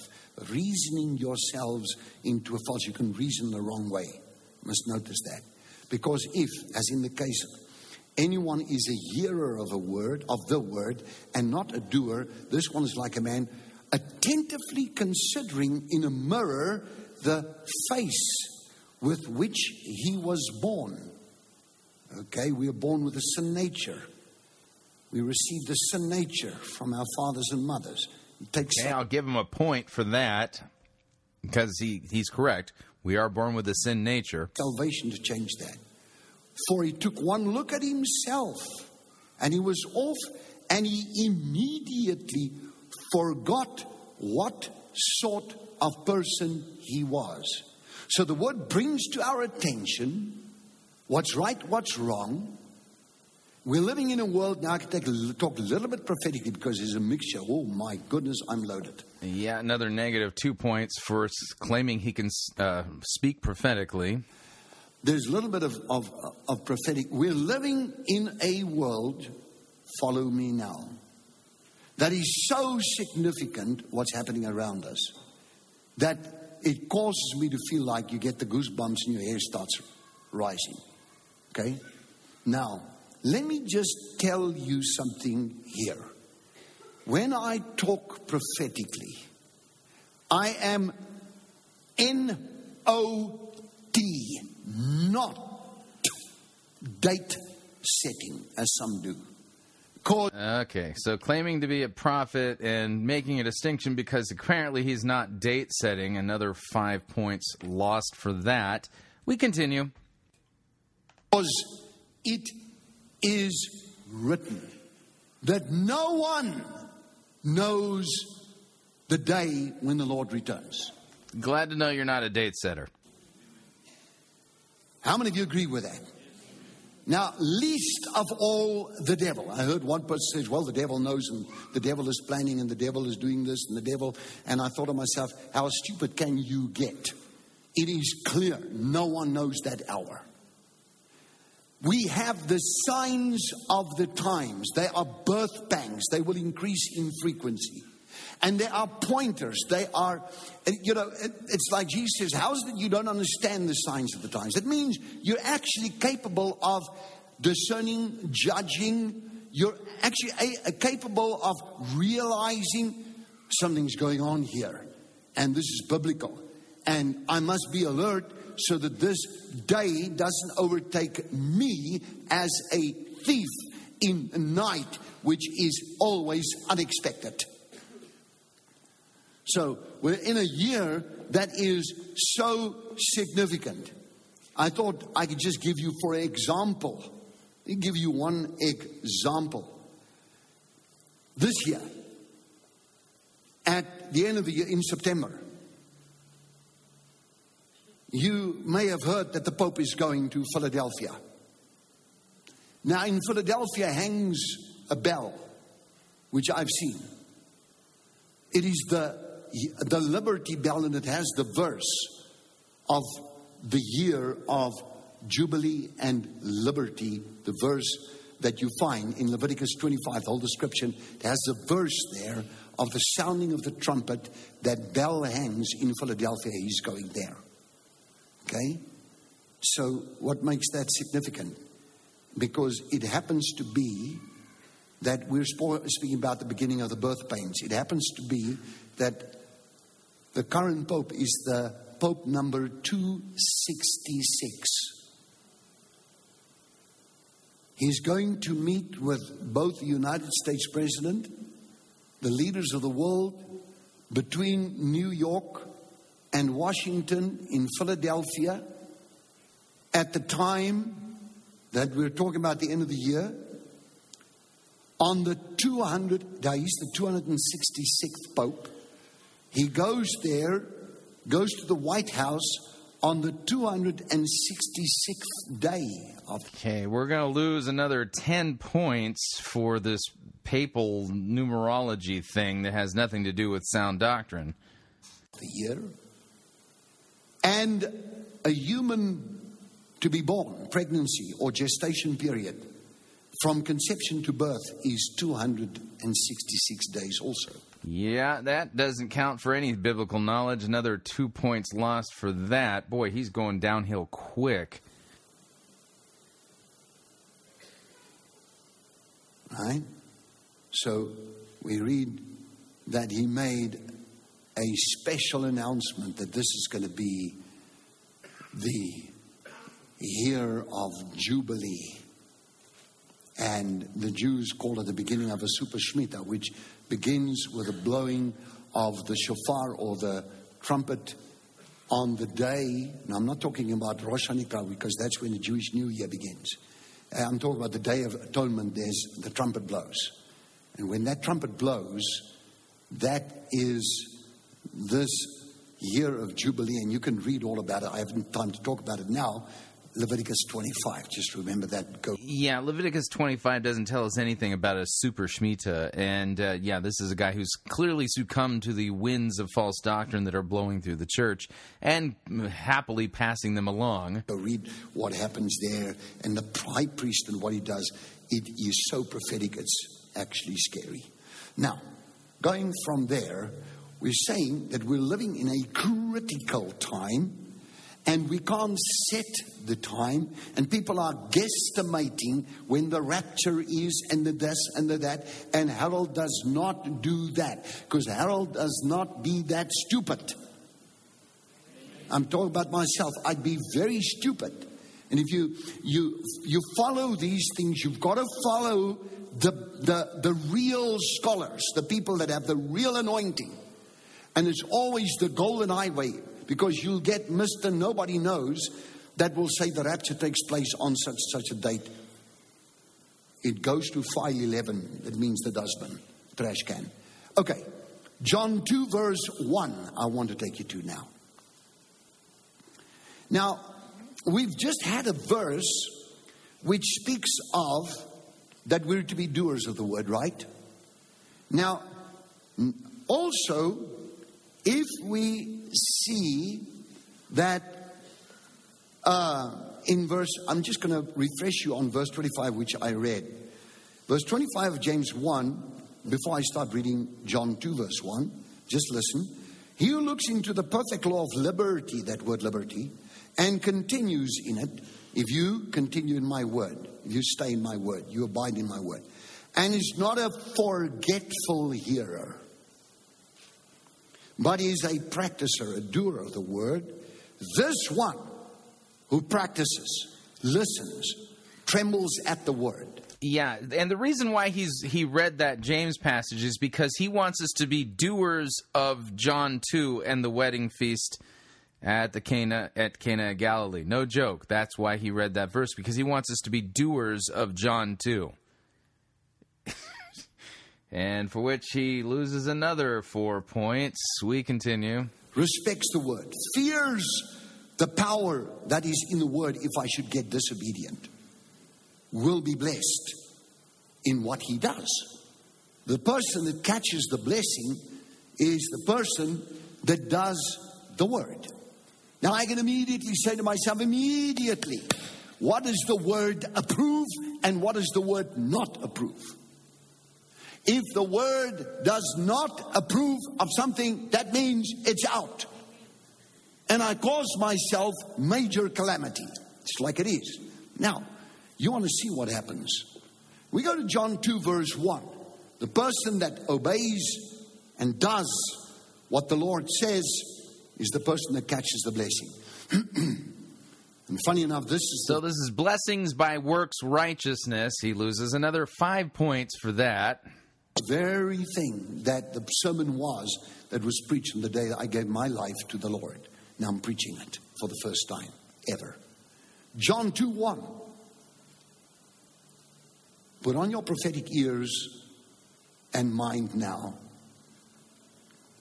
On the third day.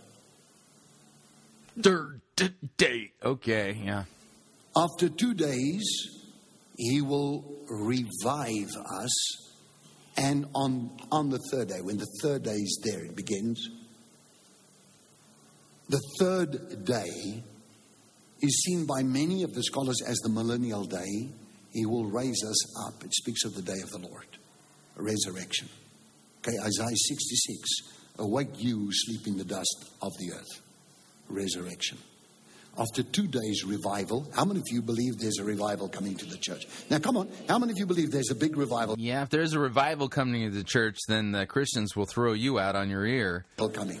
The final harvest, right? Now on the third day, Jesus, the Christ, the Messiah, begins what I see here. The Eerdmans Companion to the Bible calls it the Messianic age. How does he begin the Messianic age? Because now the clock begins to run. The third day, there was a wedding. How many of you know that there's also a heavenly marriage supper of the bride and the bridegroom, when the bride and the bridegroom is forever and ever and ever and ever in the eternal age united? Right? All right, I'll give him a point for connecting the wedding feast to, well, Jesus' wedding, so to speak. Typologically, he's not totally out to lunch. How many of you know that Adam and Eve in the glory before their fall was a type of Jesus and the bride? How many of you know that in 1 Thessalonians 5 you read about marriage, and I speak concerning the Lord and the church? How many of you know that we're married to another, even Christ the Lord? Romans chapter number 7. Here is the bridegroom. He goes to a wedding. What wedding? Where? He goes to Cana of Galilee. There could actually be two places. My choice is Cana of Galilee, but there's Cana, which is another one which just sits north of Nazareth, and could be any one of the two. But I think, in the archaeology, I do think it weighs more towards this one here. That you drive down to the Sea of Galilee and you pass through it. There are two churches there that claims the site. He goes to a wedding. Who goes to the wedding? And the mother of Jesus was there. He's always been, you believe it, the perfect obedient son. As he grew up, and he would set the example to every young man, young woman, of what it's the way that a child should obey his parents. Honor your father and your mother. Now both, verse 2, Jesus, the bridegroom, and his disciples were invited to the wedding. Right? When they ran out, the mother of Jesus said to him, they have no wine. Now, immediately, the moment you said they have no wine, if you read it with a natural eye, yeah, okay, they're having a wedding and there's a shortage. Stop the boat. When you have communion, what is the cup of representing? The covenant. Everybody say covenant. The Messianic age begins with him present. I'm taking away 2 points for his wrong doctrine on the Lord's Supper. So close, yet so far. Taking water and converting it into wine. The washing of water by the word, Titus, the washing of regeneration, of new life. Of good cross-reference. I'll give you 2 points back for that. The word, being a doer of the word, it purifies your life. Yeah, no, you lose the 2 points again. You were doing well, and then you added the works righteous bit into it. John 17:7, you are already pure through the words that I've spoken. Okay, if you're a doer of the word, you're blessed in what you do. And here we have the covenant symbol of the wine. This ain't no ordinary wine. This is the way God does it. So it is miraculous wine, and the water and the wine. The water and the wine. Yeah, see, this is the thing. He doesn't understand sound biblical hermeneutics, and he doesn't understand the proper distinction of law and gospel. So he knows something is significant going on. Water, wine, and he doesn't know what to do with it. We know what happened when he was on the cross, how that he had the Last Supper, and how blood and water came out of him at the time of the crucifixion when... True. Now, what's it mean? And his side was pierced. And he says, woman, what does your concern have to do with me? My hour has not yet come. Here you talk about wine. God sees covenant. His mother said to... Yeah, you lose another point for that. ...to the servants. Here is now a key verse. It changed my life.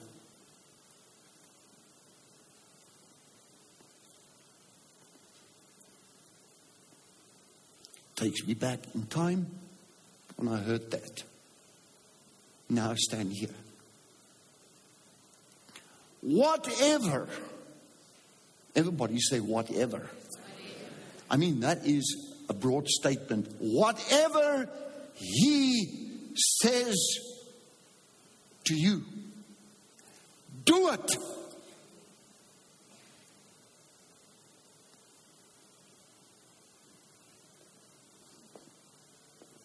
Put it in practice. In a world that is being watch this now, desensitized. Children are being desensitized to monsters and demons with these children cartoons on a massive scale. So monsters become friends. Yeah, you lose another 5 points for weird scare tactic regarding, kids watching cartoons.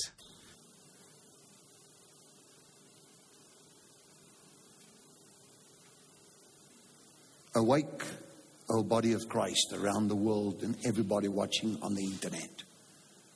They are becoming used to immorality and the new normal.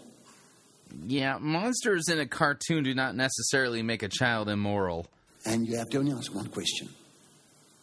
Is that in the Bible, and does God approve that new normal? Approve or not approve? Did he speak about it, and did he give his opinion about that? And if he says yes, if he says no, that's the end of the story. There is no new normal. By the way, I studied in psychology, and as I started with the postgraduate studies, when the Lord took me and then took me into now being a minister and changed my direction of study, I did psychology, and I graduated in psychology and then did psychometry, which is psychological testing, aptitude testing, did the course for that and qualified for that also. And there was a big thing, always in the universities, for what is normal and abnormal, that is in terms of psychology. Then when the Lord took me, I realized to be Christ-like is to be normal. Look at Jesus. I mean, what a revelation I got after my years of study of psychology. And the whole thesis, the whole dissertation of what is normal and abnormal. Just look at Jesus. And whatever he says, do it.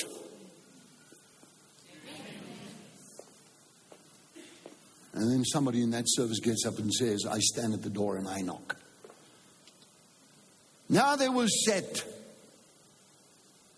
6 water pots of stone.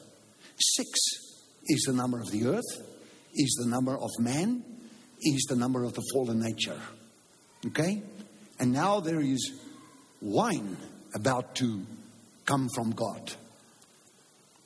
There were 6 water pots of stone. I will take your stony heart and give you a heart of flesh. I'll change you from the inside out. It's written in the Bible. According to the manner of purification of the Jews, the water kept at a wedding, the jars containing water you wouldn't give dirty water to your guests, now would you? And by the way, Jesus, all his disciples are there. His mother is there, family. Now, in the midst of that, in the ancient world, when you have a wedding, everybody comes. All right? There are those that just ignore it. But in the ancient world, in those villages, Nazareth could have been about 400 people in that time, if that much. This is even a smaller place, small village. There are a whole bunch is there. But in the midst of them stands the Messiah. And his mother says, like we would say in flat Afrikaans, kry ore, doen wat hy vir jou sê. This one is blessed in what he does. You get the results if you follow the right pattern. Jesus said to them, fill the water pots with water. Now, I need to first read that verse 6 again. 6 water pots of stone according to the manner of purification. God, the Messiah, would purify us to become. He would prepare the bride. I have much to say about that, oh Lord. Of the Jews, containing what? 20 or 30 gallons apiece. Now, why does it give 2 numbers, 20 and 30? Again, 20, covenant cup. This is God's wine, like the blood of Jesus. We partake of that. All right? 20 is when you come into the kingdom of God, you become one of God's soldiers and you wear the full armor of God. Come on now. It's like, what on earth? I'm just taking away 5 more points for not making any sense. How many of you are soldiers of the Most High God and you wear the armor of God? I hope you have ever confessed the armor of God over your life. Ephesians 6. The helmet of salvation, the breastplate of righteousness. Gird your loins with the truth. Shod your feet with the preparation of the gospel of peace. Take up the shield of faith wherewith you quench all the fiery darts of the enemy. And the sword of the Spirit, the word of God. How many of you have ever taken up the full armor of God over your life? 20 is anointed to be. Yeah, the full armor of God has nothing to do with John chapter 2. A warrior of God. 30 is anointed to be in service or a servant of the Lord. Yeah, this is getting embarrassingly bad as far as the point count. He's so far in the negative, it's not even funny. There's no way he can turn this around and win. Or to serve in the priesthood. And you are a royal priesthood, a chosen generation, a holy people of God.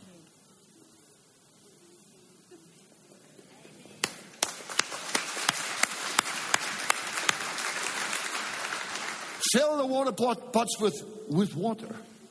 And they filled them to the brim. Everything God does is perfect. And he said to them, now, draw some, he didn't say water, out now and take it to what is known as the master, which really in the dictionary, really it means the master of ceremony. In the ancient world, they had a what you call a coordinator of the wedding. A wedding it's almost like you have an MC or you have a person. Yeah, like the master of the wedding feast, right? Person that does all the announcements or coordinate. But this is more like in the Greek here describes the chief steward. Okay, in charge of see that this wedding. Everything goes well. And by the way, those weddings, by the way, normally lasted up to as much as 8 days at times. So do a little bit of calculation here and find out that they had first used wine. They thought it was enough. And now they needed more. So there must have been a lot of people to consume that much that Jesus said, fill it to the brim. Gee hulle genoeg. God gives enough. Come on. He always gives enough. All right, let's give the Lord a praise offering. Now he says, and they took it. And when the master of the feast, which in Hebrew is architrikilinos, I'm not so good with this Greek, which means the head steward, had tasted the water that was now made wine, he did not know where it came from. But the servants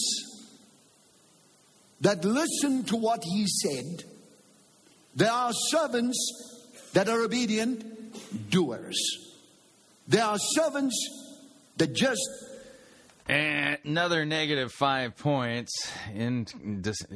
Improper use of the law here. Wow, is this really getting embarrassingly bad. We continue.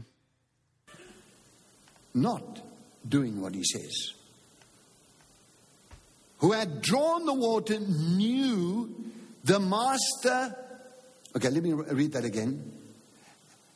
He did not know where it had come from, but the servants who had drawn the water knew. The master of the feast called the bridegroom. First time now the bridegroom comes in the picture, and said to him, every man, watch this now, verse 10.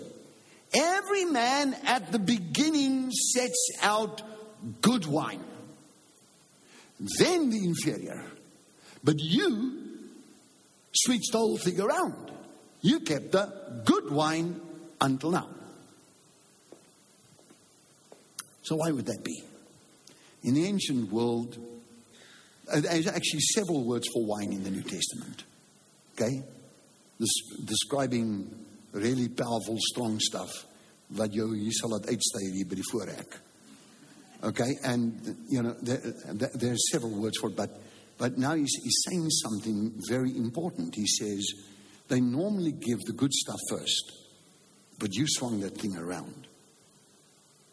Because they thought that was the best. And when they were all now happy at the wedding, whatever sort of wine that was, man's wine. When they're now nice and happy and their taste buds were deadened, then normally they would bring out the good wine, save it for last. Because they wouldn't use so much fun. Because, and we're having days of those weddings were not like ours. I went to Pastor Clive's daughter's wedding the other day. That thing started at 7 o'clock. We got to that bedroom, I don't know what time of night. It was like 9 o'clock, about 9 o'clock. It's as if he has no clue what this text really is all about. It's really kind of embarrassing watching him wander around kind of aimlessly. 3 o'clock's like a 6-hour-long wedding. But I mean, they had wedding. And they had the most brilliant wedding there in Durban. And hallelujah. Okay, hierdie ouens from Bible times, when they had a wedding. You want to study Jewish weddings and see how those things in the ancient world could go on. So, what happened here is, bad stuff seemingly first, good stuff last. Right? Right. Right? Right, yeah. God, if you do what he says. Wrong. He's losing 5 more points for this. Always keeps the best for last. In other words, breakthrough miracle follows obedience.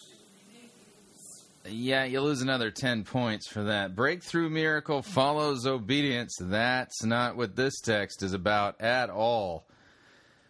Wow.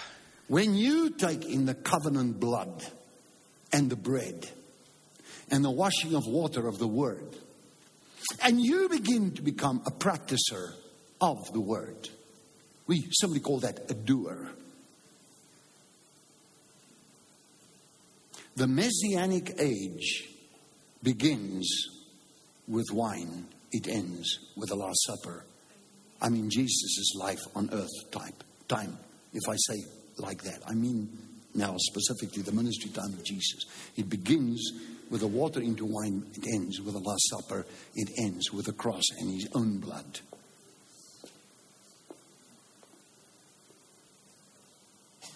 And it says, this was the beginning of signs that he did in Cana of Galilee and manifested his glory. The word manifest means literally showed them the glory. It's going to get better in your life if you're a doer of the word. Oh, man. Oh, this is awful. Another 5 points for that. If you obey what God tells you to do, it's going to get better. There's a miracle change over to the best stuff that comes towards the end of your life. If you had the good things first and it ran out, it will be a bitterness at the end of life, because nobody wants second-hand man-made stuff when you can have God-made stuff. You can have a miracle coming from God, and you got to... Yeah, but you got to earn it by, doing the word, Why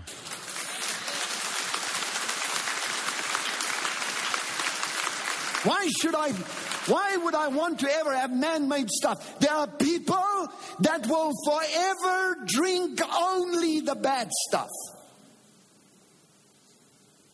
until they listen. I have no idea what he's talking about.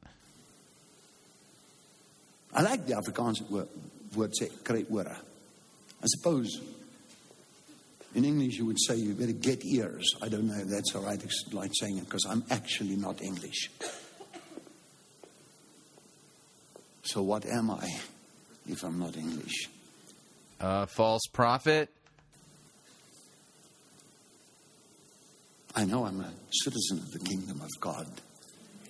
And Jesus is Christ, is Lord of my life. Everybody say, Jesus is Lord of my life. Yeah, and now you're talking about yourself again. There we go. More points deducted. Yeah, it's getting to be a huge number here. You do what he says, the blessing increases. There comes a change. There's all covenant stuff here. I close with this. Just exactly how many blessings is contained in that covenant? I have no idea. How many?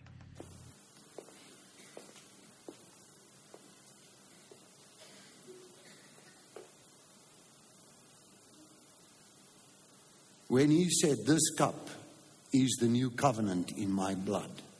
In my blood. This blood is for you. The cup signifies the covenant. And today, I cannot urge you stronger than a human being is not capable of doing that.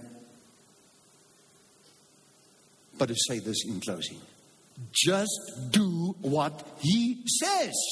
Yeah, that's all law. Yeah, and the problem is that we're sinners by nature. Have you read Romans 7? The things I don't want to do, I do. The things I want to do, I don't do.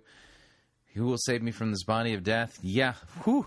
Super heavy on law. Not law to convict you of your sin, and then the cross, and Christ crucified to forgive you of your sins. Just do what he said. Right, yeah. That's a formula for self-righteousness, and ultimately ending up in the in the pit of hell, because what does Paul write in Galatians 5? You who would be justified by the law, good works and things like that, you've been severed from Christ and you've fallen from grace. Amen. And thou shalt be blessed with sudden change from the ordinary to what Clive Gopal calls the uncommon favor, what is not common, the supernatural. You convert yourself in the land of blessing and provision, for Messiah has touched you and converted you. Yeah, this is all pious sounding, but it doesn't mean anything. 5 more points deducted. You into a warrior that is blessed of God with an anointed shield of the anointing of the Holy Spirit, and He's made you a servant, and you are a royal priesthood. You are kings and priests. Yeah, preaching about them, not Jesus. Another 5 points. We continue. Reigning this life in Christ Jesus, but you need to do what He says, and it will happen. Why? Because, as one thing Mary said, she said, just do it. Everybody say, just do it. Stand up. Let's give the Lord a praise. I'll forget everybody right now. Just do it. And give the Lord a praise. Just do it. Yeah, that's the slogan for Nike. It has nothing to do with the gospel of Jesus Christ. Now, come on.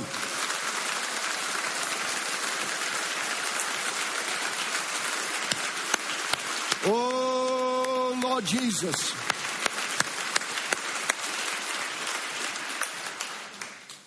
Father, we could just think by ourselves.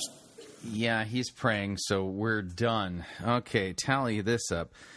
Negative points. He did not end up in the positive. Negative 5, 10, 15, 20, 25, 30, 35, 40, 45, 50, 55, 60, 65, 70, 75, 80, 85, 90, 95, 100, 105, 106, 107.